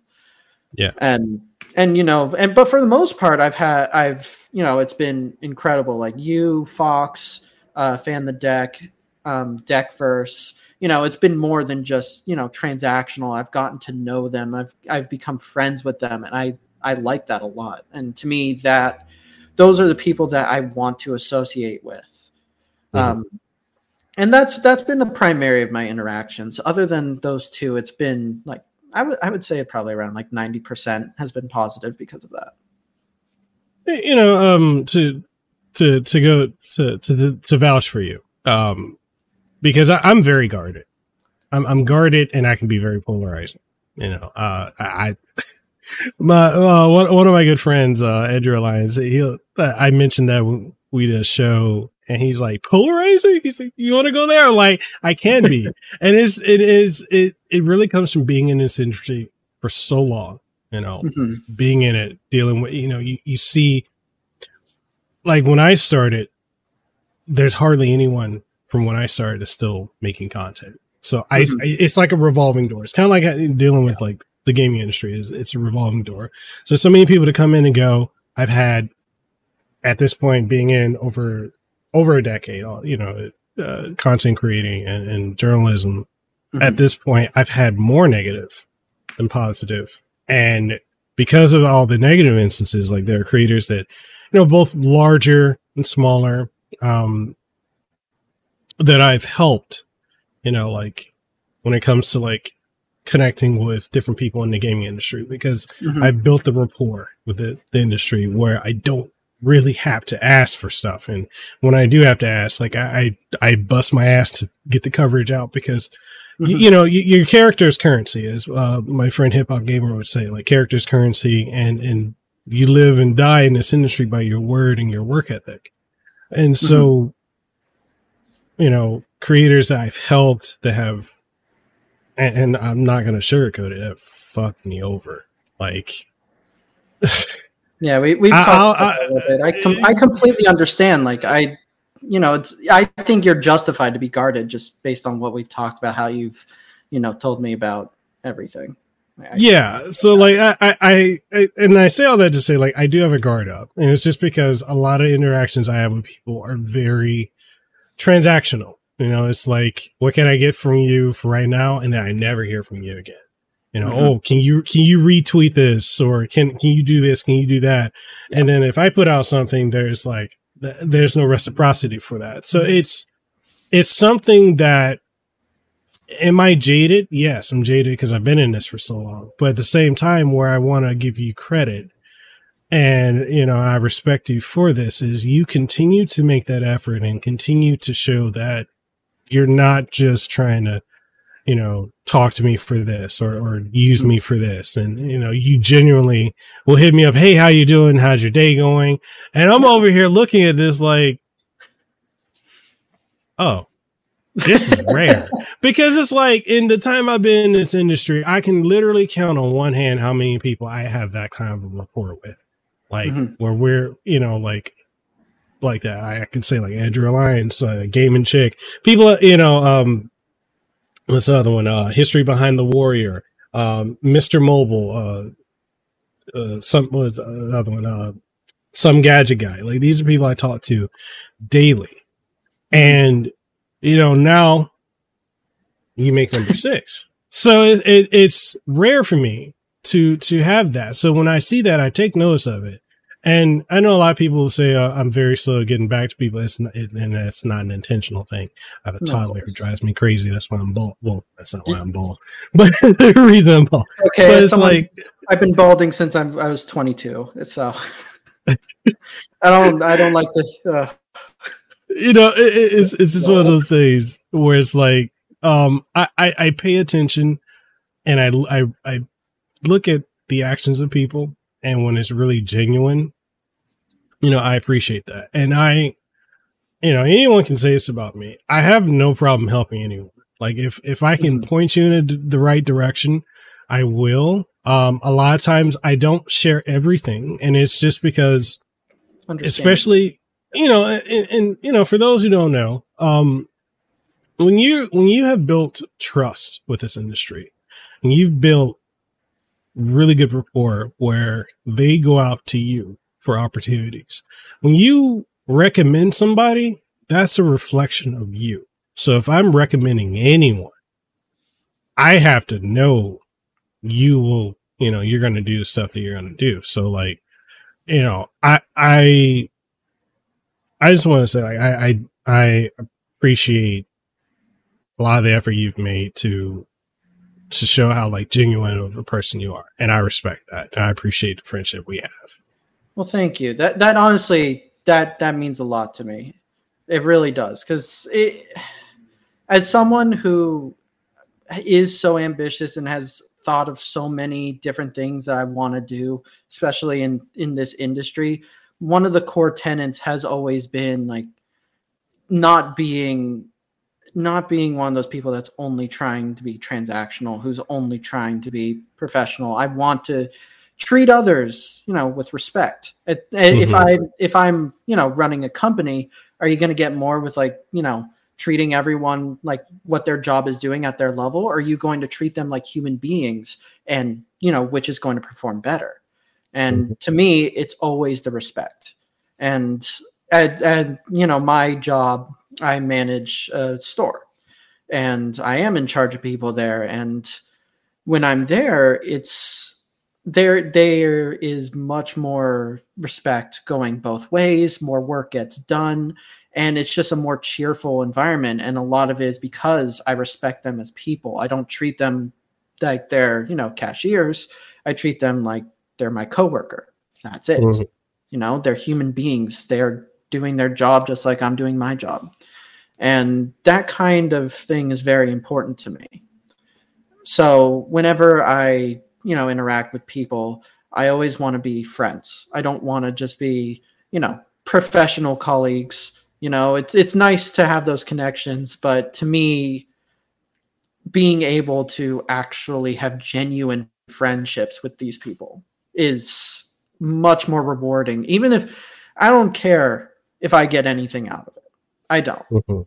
Like just having the friendship that we do have, that we have grown is more than enough for me. And I'm very happy to have that because I not only respect you as a person and, your work that you do, but like you're just a great person to talk to.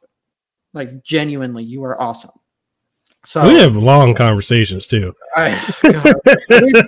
We've gone into Zach's voice. That I still hate that you brought that up. Like I don't hate it, but I hate that you did because I can't unhear it. Rick Gomez is the definitive Zach. He made that character, and I'm not trying to take away from the new voice of Zach. It's just not the same. It's not. Like, it's like if they changed Cloud's voice. Like if with the remake, they like completely changed his voice. He had a different tone. It just wouldn't sit right. Yeah. So, but I totally get it. And it's not bashing, I don't know who the voice actor is for the. Apparently he's from Big Bang Theory. Is he? Apparently he is. Let me look that up now. Yeah. I'm very curious because I've watched like 2 episodes, so I definitely know all of them. But and it's not bashing him. Like I bet his voice acting is good. The problem is it's just not Zach. That's the big thing. Like it's just not not Zach. And that's a little bit of a bummer, but from what I've heard from you and from others, like the game is genuinely very good. Caleb Pierce. Who's he playing Big Bang Theory? He is. Oh, he's in Grey's Anatomy too. What? He's Jess in Big Bang Theory, and He's Charlie Peterson in Grey's Anatomy. Well, I can say I haven't seen Grey's Anatomy, so I can't believe that show is still going. How is it still going? Like, props to the person who created it, though. Like, you know, for a show to be going that long, it's same thing with like The Simpsons. Simpsons has been still going. I don't know how. Like, for a live action show to go that long. Oh, he's Timmy Turner. What? He Fairly is or what? He is Fairly Odd Parents, Fairly Odder. He's Timmy Turner. What? I'm gonna have to watch the trailer for Crisis Core again. I need to see if because you saying that if I start to hear Timmy Turner's voice, there's no way I'm gonna get that out of my head. Every time Zach talks, I'm gonna be thinking to the Fairly Odd Parents. Like as I'm so like, you know, and I'm really not trying to spoil it for anyone, but like, you know, there's that time skip in Crisis Core, and you know, if you played the original game, the way Rick Gomez's portrayal, like when Zach's a teenager, he's got that over the top teenager, like very much their vibe, but the lines are delivered very well. And when the time skip happens and he's older and he's gone through a lot of trial and error, he's matured out, and you can hear that in his line delivery. Like, for anyone who hasn't played Crisis Core, and I'm not going to spoil it, but when you get to the later half of the game, when you're winding down and it's incredibly emotional, Rick nailed that voice. Yeah. No, easily my favorite PSP game, like by far. And probably for a while it was my favorite Final Fantasy game. Like, genuinely, I just thought it was so good. I really just enjoyed every aspect of it to the point where for a while it was my favorite.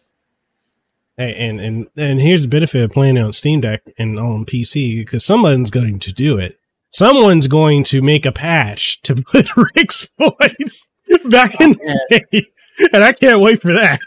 Hey, no shit on the current voice actor, but I mean, I don't think I'll be able to help it, even if it's just for nostalgia purposes. Like, that's just it hits.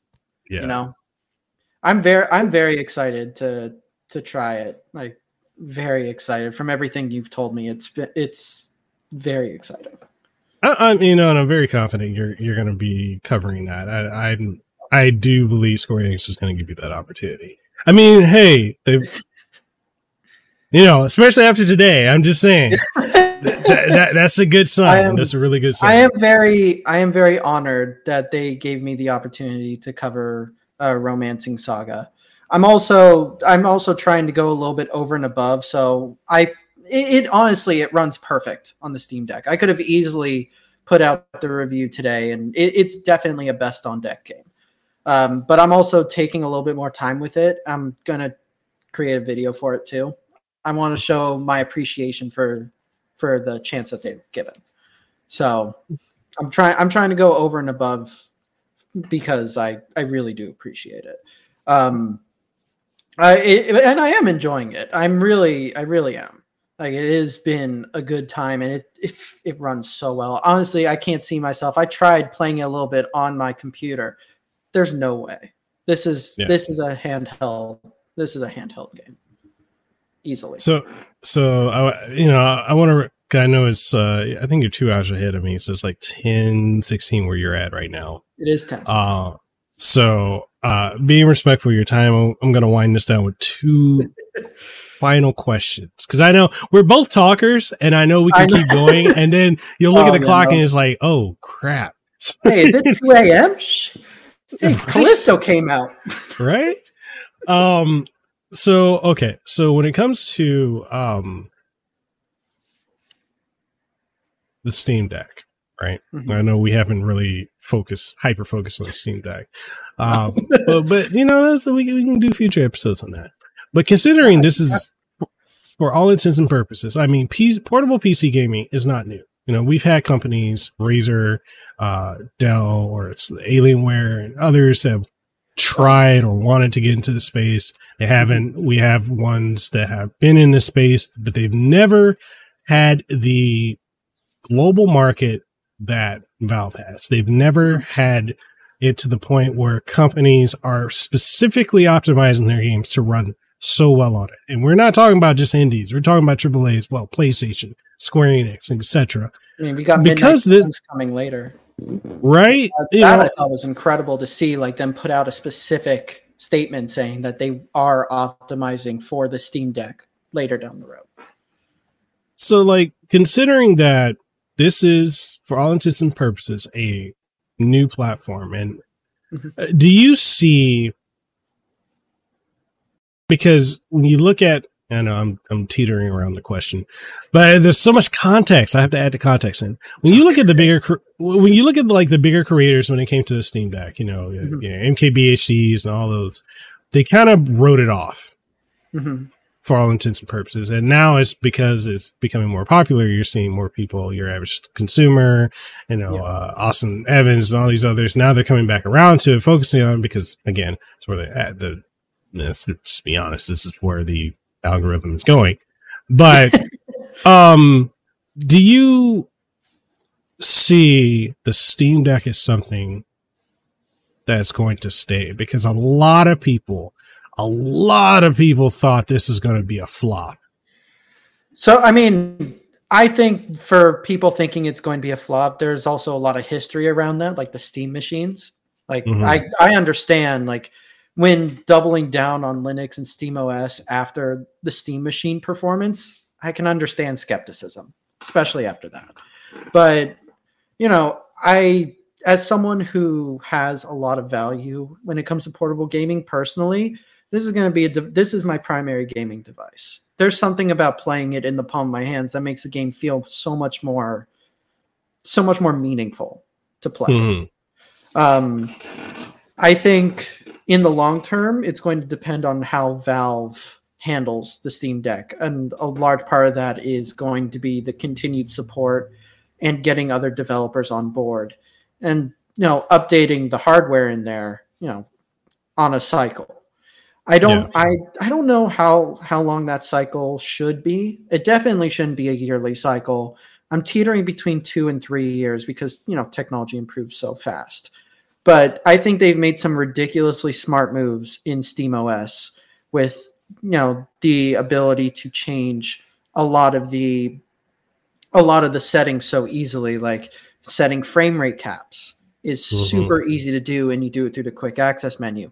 Operating system wide FSR is an insane idea. And the fact that they did that is probably one of the reasons why the deck is going to, this one at least, is probably going to be able to comfortably play a lot of newer games, and the ability for it to use FSR 2.0 as well.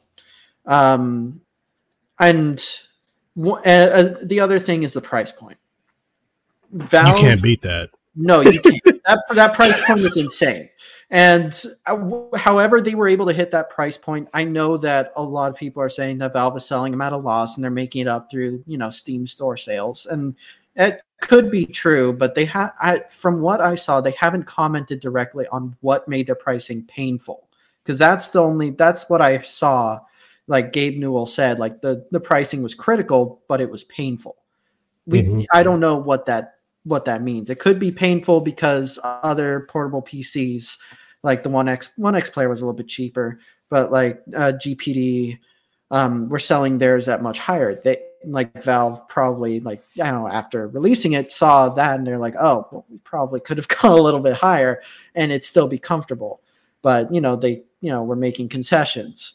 I don't know what that means exactly. So I don't want to assume that that's what's happening. But because of the price point that they were able to hit, I believe that is a huge factor in why the Steam Deck has been adopted so quickly, so widely, other than it being connected to the largest PC DRM. Yeah. So if Valve keeps on that track and they keep a very competitive price point while updating the hardware every 2 to 3 years and improving their operating system to include these features to configure games more, finely, I think it's one that'll definitely survive the test of time.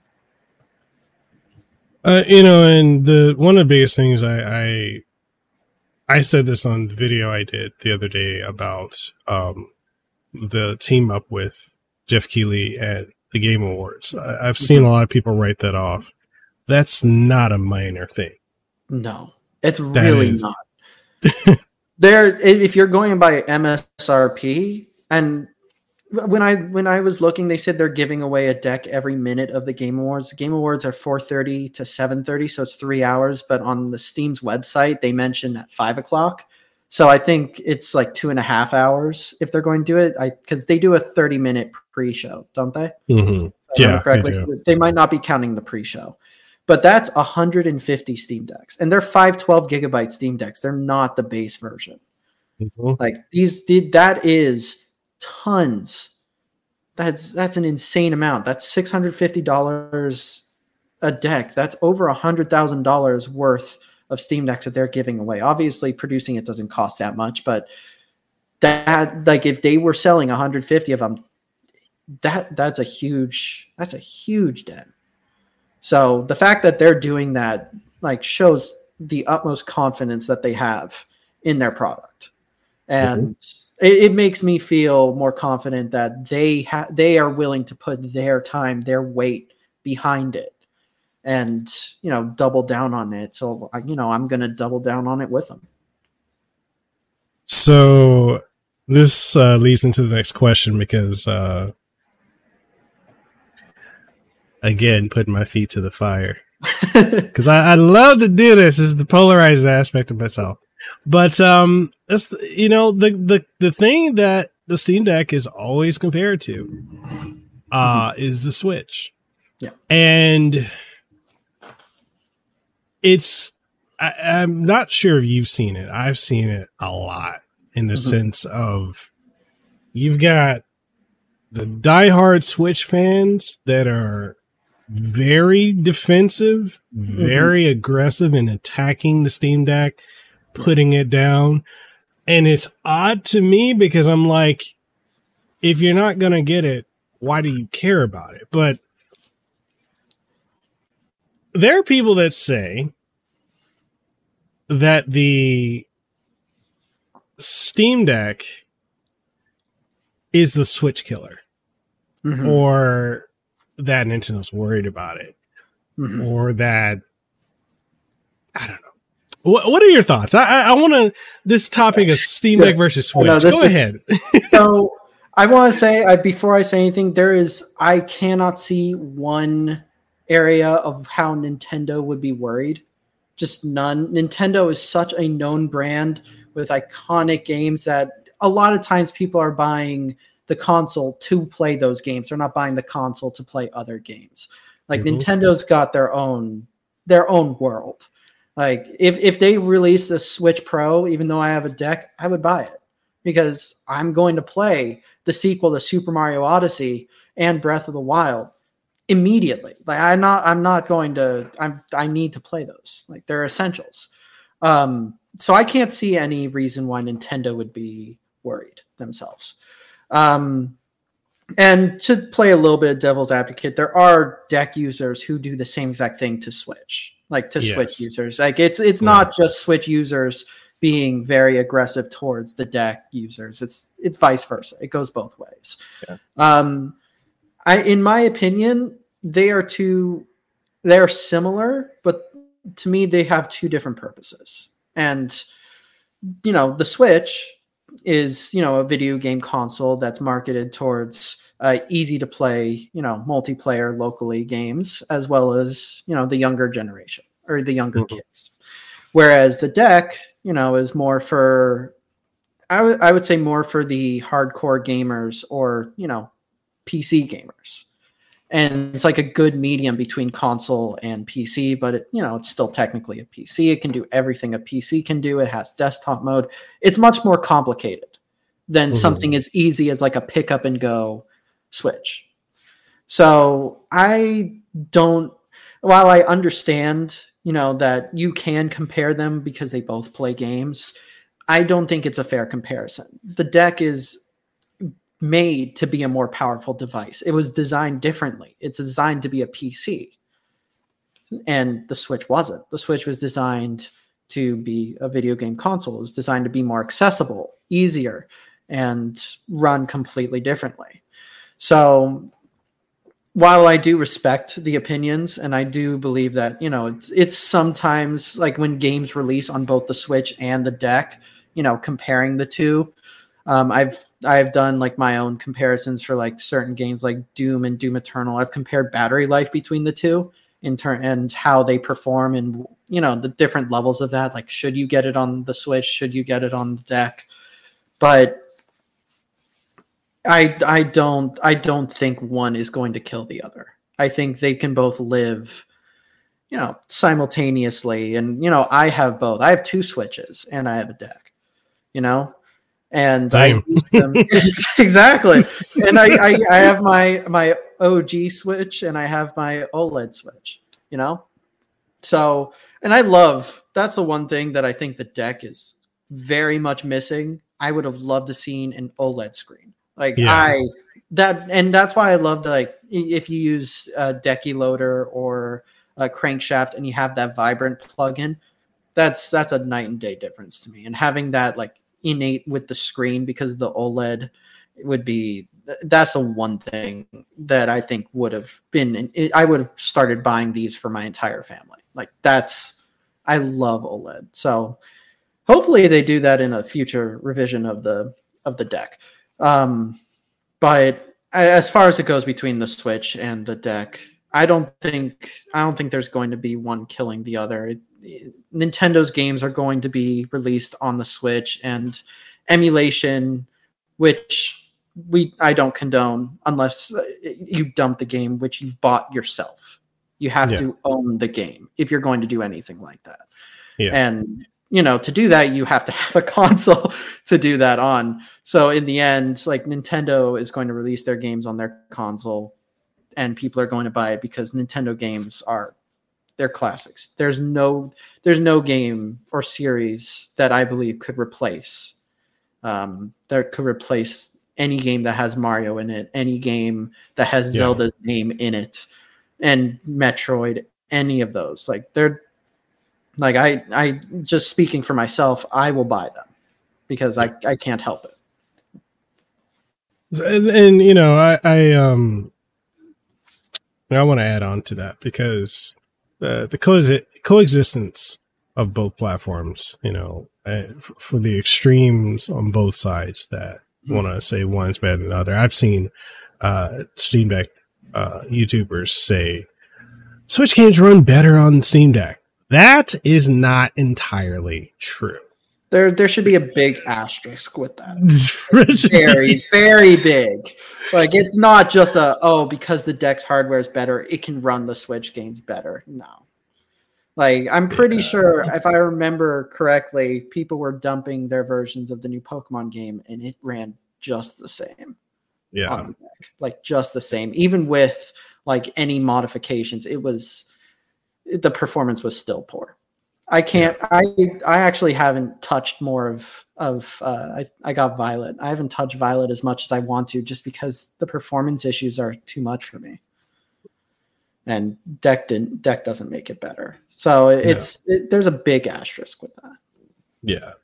And going back to them being able to coexist and why both sides need to truly understand like the importance of that is the fact that it gives us as gamers choice. Like right now, you've got compared to our era, being the old men now, but our era, you had Super Nintendo, Sega Genesis, Sega Saturn, PlayStation 64, PC Engine, Atari Jaguar, the Lynx, Panasonic 3DO.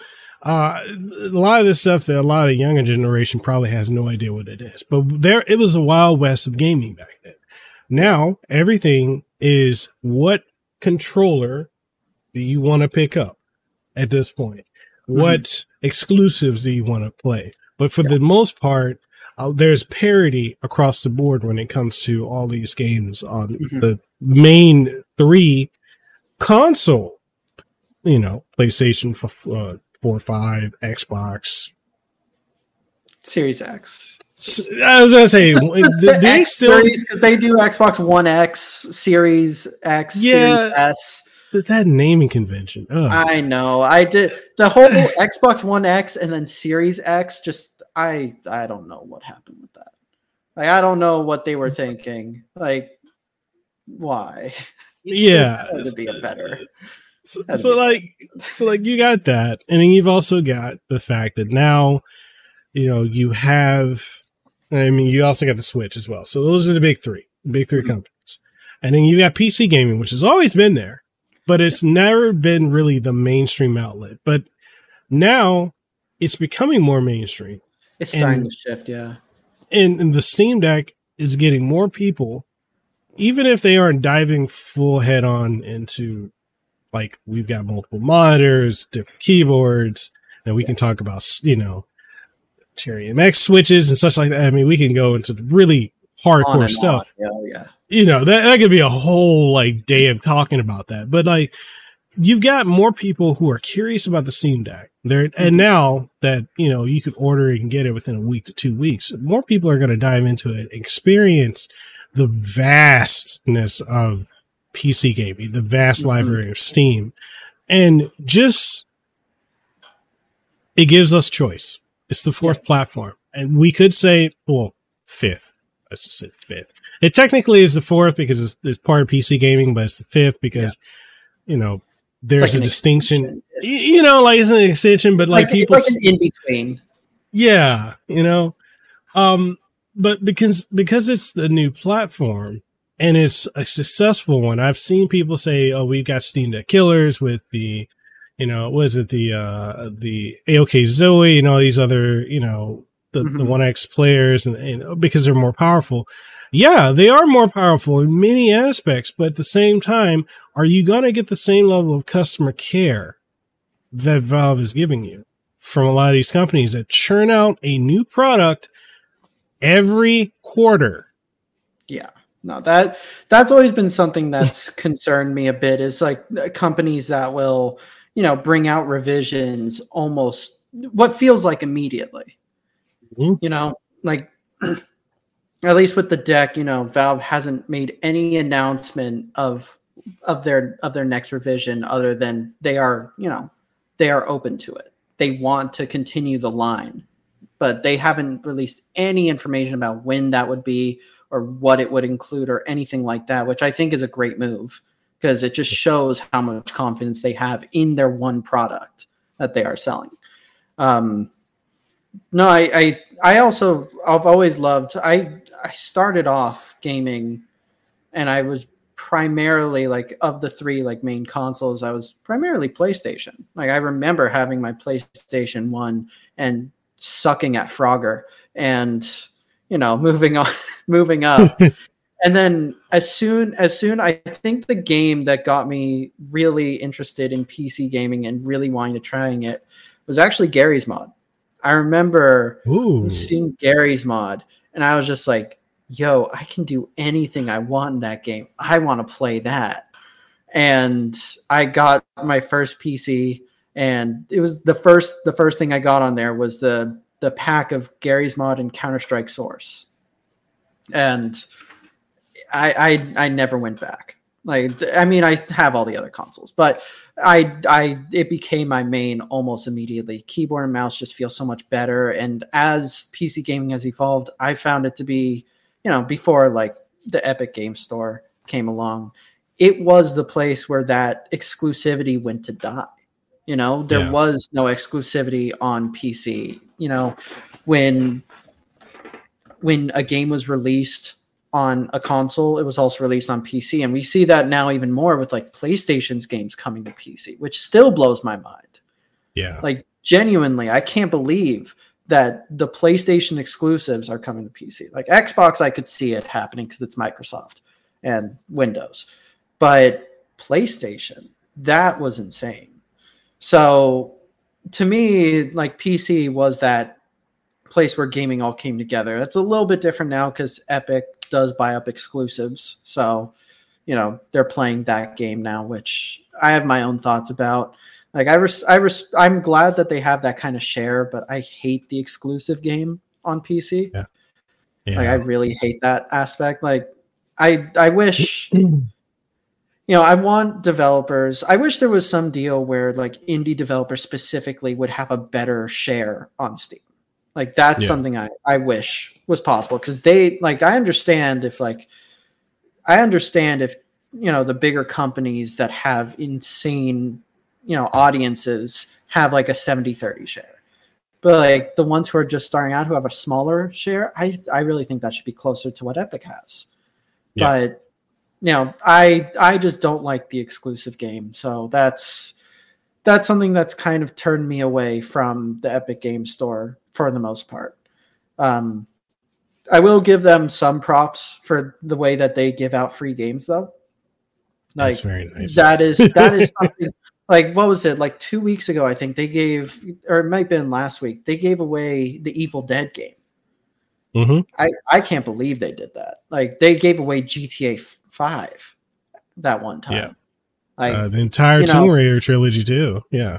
They, like, for people who don't have that kind of finances and they're just getting into gaming and they have a PC, but they can't afford like these big games, what Epic's doing in that sense is incredible. Like like my father, he's not a very big into gaming, but because of like being able to get those free games, he is trying more. He's enjoying it more. And I think of all the things that the company is doing, that and the revenue share are the two things they're doing right. All right. So we've covered a lot today on this podcast, and definitely the final question I have for you is did you have fun? Oh, I had a blast. Okay. I could keep going if we just wanted to let the clock run. Well, because I know you have to work in the morning, so I want to be respectful of you and your time, and we need to do this again. I'd love to do this again with you, have you back on the show. And, it's funny because we were supposed to have done this, I want to say 2 months ago. Was it 2 months ago? I don't think so. It couldn't have been 2 months ago. I think it was last month, and we set it for like a couple weeks ahead. I think we started talking about it last month, and because who was it? I think it was actually a tweet that you put out, and you mentioned a couple other people that you were interested in bringing on the show. And I was one of those people, and I reached out too, but I think I was more on the later end, and you did the others first. Yeah. And I think the only one that Bryant Gardner? He's the only one that I haven't had on, but everyone else I've had on. And it's just trying to, the biggest thing was scheduling, because a lot of times it's like, I'm here in Hawaii, so I'm at the ass end of the time zones. So it's really hard. And like sometimes we can get it going, and then something pops up. I don't know, the last time we were supposed to do it, and I was having so many issues on my end, and I'm glad we were able to do it. The worst I've ever had when it came to like doing a podcast was my friend Ash Paulson from Good Vibes Gaming, and we were trying to get that going for a year and a half. Really? Our schedules just never lined up, and it's crazy. That was wild. we went on for like an hour. We were like, damn, it took us almost 2 years to get this going. Way too long. But it's been great having you on, man. We definitely got to do this again. And what, I'm gonna throw another question out there. What should people expect? Like future of SCHQ podcasts, live streams. What we got going? So we are finalizing a deal with a sponsor to start our own podcast as well. Okay. So we are working on that. As we've kind of mentioned, I am reaching out to other companies, and indie developers because we want to cover their games, and we would love to do so in a larger capacity in terms of being able to create video content in a timely manner, live stream these games when allowed, of course. But we would love to have that opportunity to be able to bring the best settings, the best reviews that we possibly can, when embargoes would lift, when, in a more timely manner. For like, Callisto Protocol, for instance, while we are going to take a first look at it tonight, I definitely won't be able to have like a review of it, ready, for a little bit because I have to actually play the game. So we would love, we're working on that as well. And we've had much more luck than we should for how new we are. So I sent you something. Oh, did you? Okay. I already know that. I'm already. You got that one? Yeah. Okay. Yeah. No, that's helped a bit. There were some on there that didn't, that the emails like didn't go through or anything like that. But yeah, no, I'm on there. I used it a little bit. But yeah, so we're definitely putting more into our video content as well. We're doubling down on YouTube. We're still deciding whether we're going to be streaming on Twitch or YouTube. We haven't fully decided yet, or I haven't fully decided yet. Twitch, I know the landscape. I did it for a while, and I understand like what you can put into it. I don't know that much about the YouTube aspect of streaming just yet, but since that's where we're posting videos, I haven't decided if we should, only do YouTube and try to stick to that, or separate and do Twitch for live stream content. We're going to keep on reviewing and covering the news as much as we can. I appreciate the community and everyone understanding that, because I do have a full-time job as well, that sometimes things are a little bit more on the delayed side.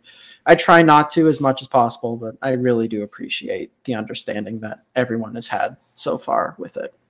But yeah, more reviews. We're working on videos. We're working on podcast stuff as well, hoping to figure that out by the middle of this month. And just going to continue what we're doing, the good stuff. I'll tell you this, podcasting is an entirely different beast. I know. It's fun. So I'm on 4 shows. This is the 4th show, and I'm actually going to be on a 5th very soon. Really? Like that you're hosting? Yeah. Dang. Yeah. So my main show is Casanova Podcast, which has been going since 2016, 2017.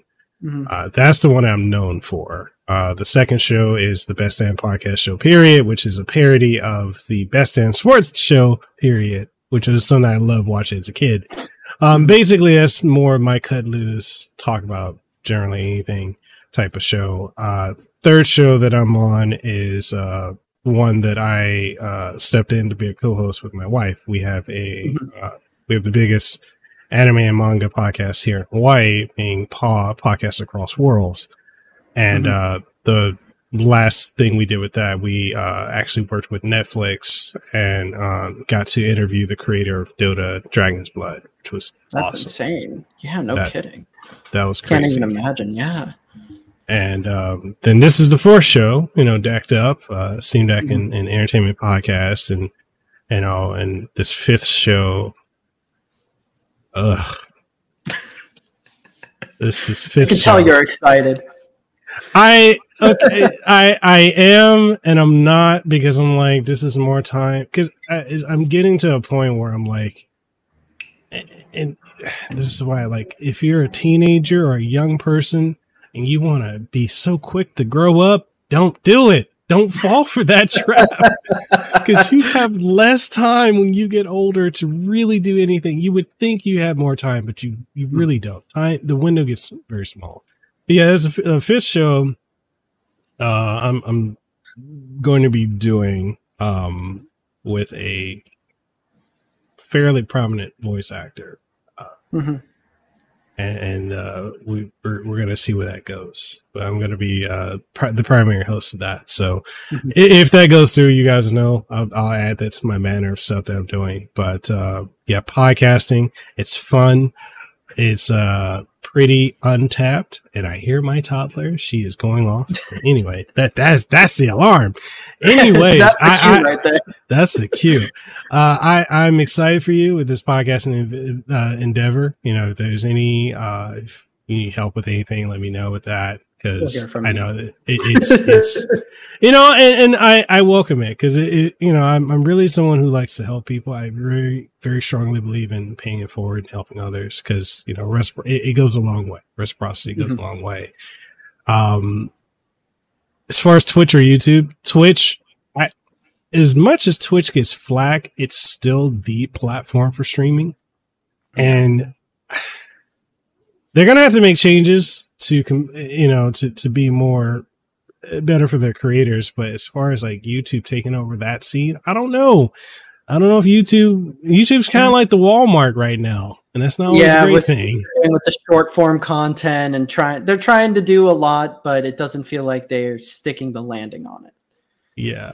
And I agree with that too. It's more just, you know, do I want to focus our audience to one platform or do I want to go to a bigger platform and kind of split it up for certain content, you know? So that's just something that I'm mulling over. But, you know, I know Twitch. I did Twitch. You know, I understand it. I know how to set it up. I've worked. So, you know, it wouldn't be completely out of the ordinary. So, but I do think Twitch is kind of where I'm leaning towards personally, just because I know it. Yeah. And the biggest thing is always having a workflow that just works for you. You know, it's easy to get burnt out. Take breaks as you need them. And for the audience, one thing I want to really quickly say for the audience, you know, we as journalists, as creators, we try to get content out to you as quickly as possible. We appreciate you who understand, you know, this is a process. It takes time, especially when companies like Square Enix want to drop games all the time. Come on, you guys. It's so hard. It's so hard to choose. We love them all. God, we really do. Like it's been painful not playing all those games.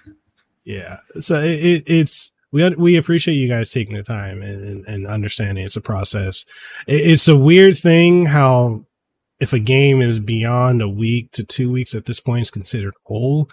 For our era, would never consider that old, but it's weird when I'm seeing journalists say, "Oh, that game came out like a week ago. That's an old game already." Like as if it's like a decade or more. And I'm like, God, no. Like I could maybe understand getting away with like maybe a game that's a year and a half to 2 years old, maybe. But that even still, I wouldn't consider that like an old game. Like I wouldn't even consider like, you know, Uncharted 4 or God of War 2018. Those games are not old to me. Those are games that still hold up today. To me, those are brand new games. Like not brand new, but the point is they're not old. Like they're not brand new. Literally like 2018 in the title. But no, there's no way I could consider those like old games. So all that being said, anything you want to leave the audience with before we go? I mean, not specifically. I really appreciate you having me on here. It has been such a great time and a fantastic experience, and I'm honored to be here. Okay. And where can people find you? They can find me. I mean, at this point, primarily our website, you know, where everything is updated, steamdeckhq.com. And, you know, where we're most active, Twitter and Mastodon, where we're Steam Deck HQ on both. The handle is, and then on YouTube, I think we're actually under the acronym there at SDHQ, because that one I knew I wouldn't be able to change later, so I wanted to make sure we had it just in case. So yeah, Steam Deck HQ or SDHQ on YouTube. Okay, cool. And I will leave links to everything in the description down below. So make sure you follow them on all available platforms. Make sure you go to their website, and also you have a Patreon. Want to talk about that real quick? I mean, I try not to go over and above with the Patreon just because it's a weird, complicated feeling I have with it. Like, I appreciate it a lot, I really do, but I feel a little bit guilty kind of making some money that way. You know what I mean? Like, if I could do this all without a Patreon, I would love to do it, but it really, you have no idea how much it helps. Like, the Patreon, the money that comes in from that really does help, especially at this stage. So, I mean, if you want to check it out, by all means, like, we really do appreciate it. I really appreciate it, because that is never a way that I want to make money. So, you know, doing it would be it's a huge help to us. And I hope to, with those tiers, to give back as much as I possibly can as a thank you for supporting us that way. And with that being said, that's the episode, people. We hope you enjoyed it. And if you have any questions or anything, make sure you leave them if you're watching it on YouTube in the comment section down below, or if you're listening to it on your preferred outlets, reach out. You know, there's you can leave a rating, or you can hit us up on, you know, the social media. So that's always the quickest way to get to us. Mm-hmm. Well, me, I'm a little late to get back to people, but I still see it. It's still there. Yeah. Just add us on Twitter. I will respond. This is true. I'll be there. So that being said, I want to give a special thank you to the sponsor of this episode, which is none other than Turtle Beach. If you're looking for some of the greatest, well, oh no, that's kind of a stretch. No offense, Turtle Beach. If you're looking for some good products, they're good. You know, they're good. They're pretty good. They're pretty neat. As far as like, same thing with Roccat. If you're looking to pick up any keyboards and mice, they got some really good deals, especially with the Vulcan 2 Pro and the Vulcan 2 Mini, which I have both of them. Or if you're looking at the Kone Pro Air and such, I've got these here.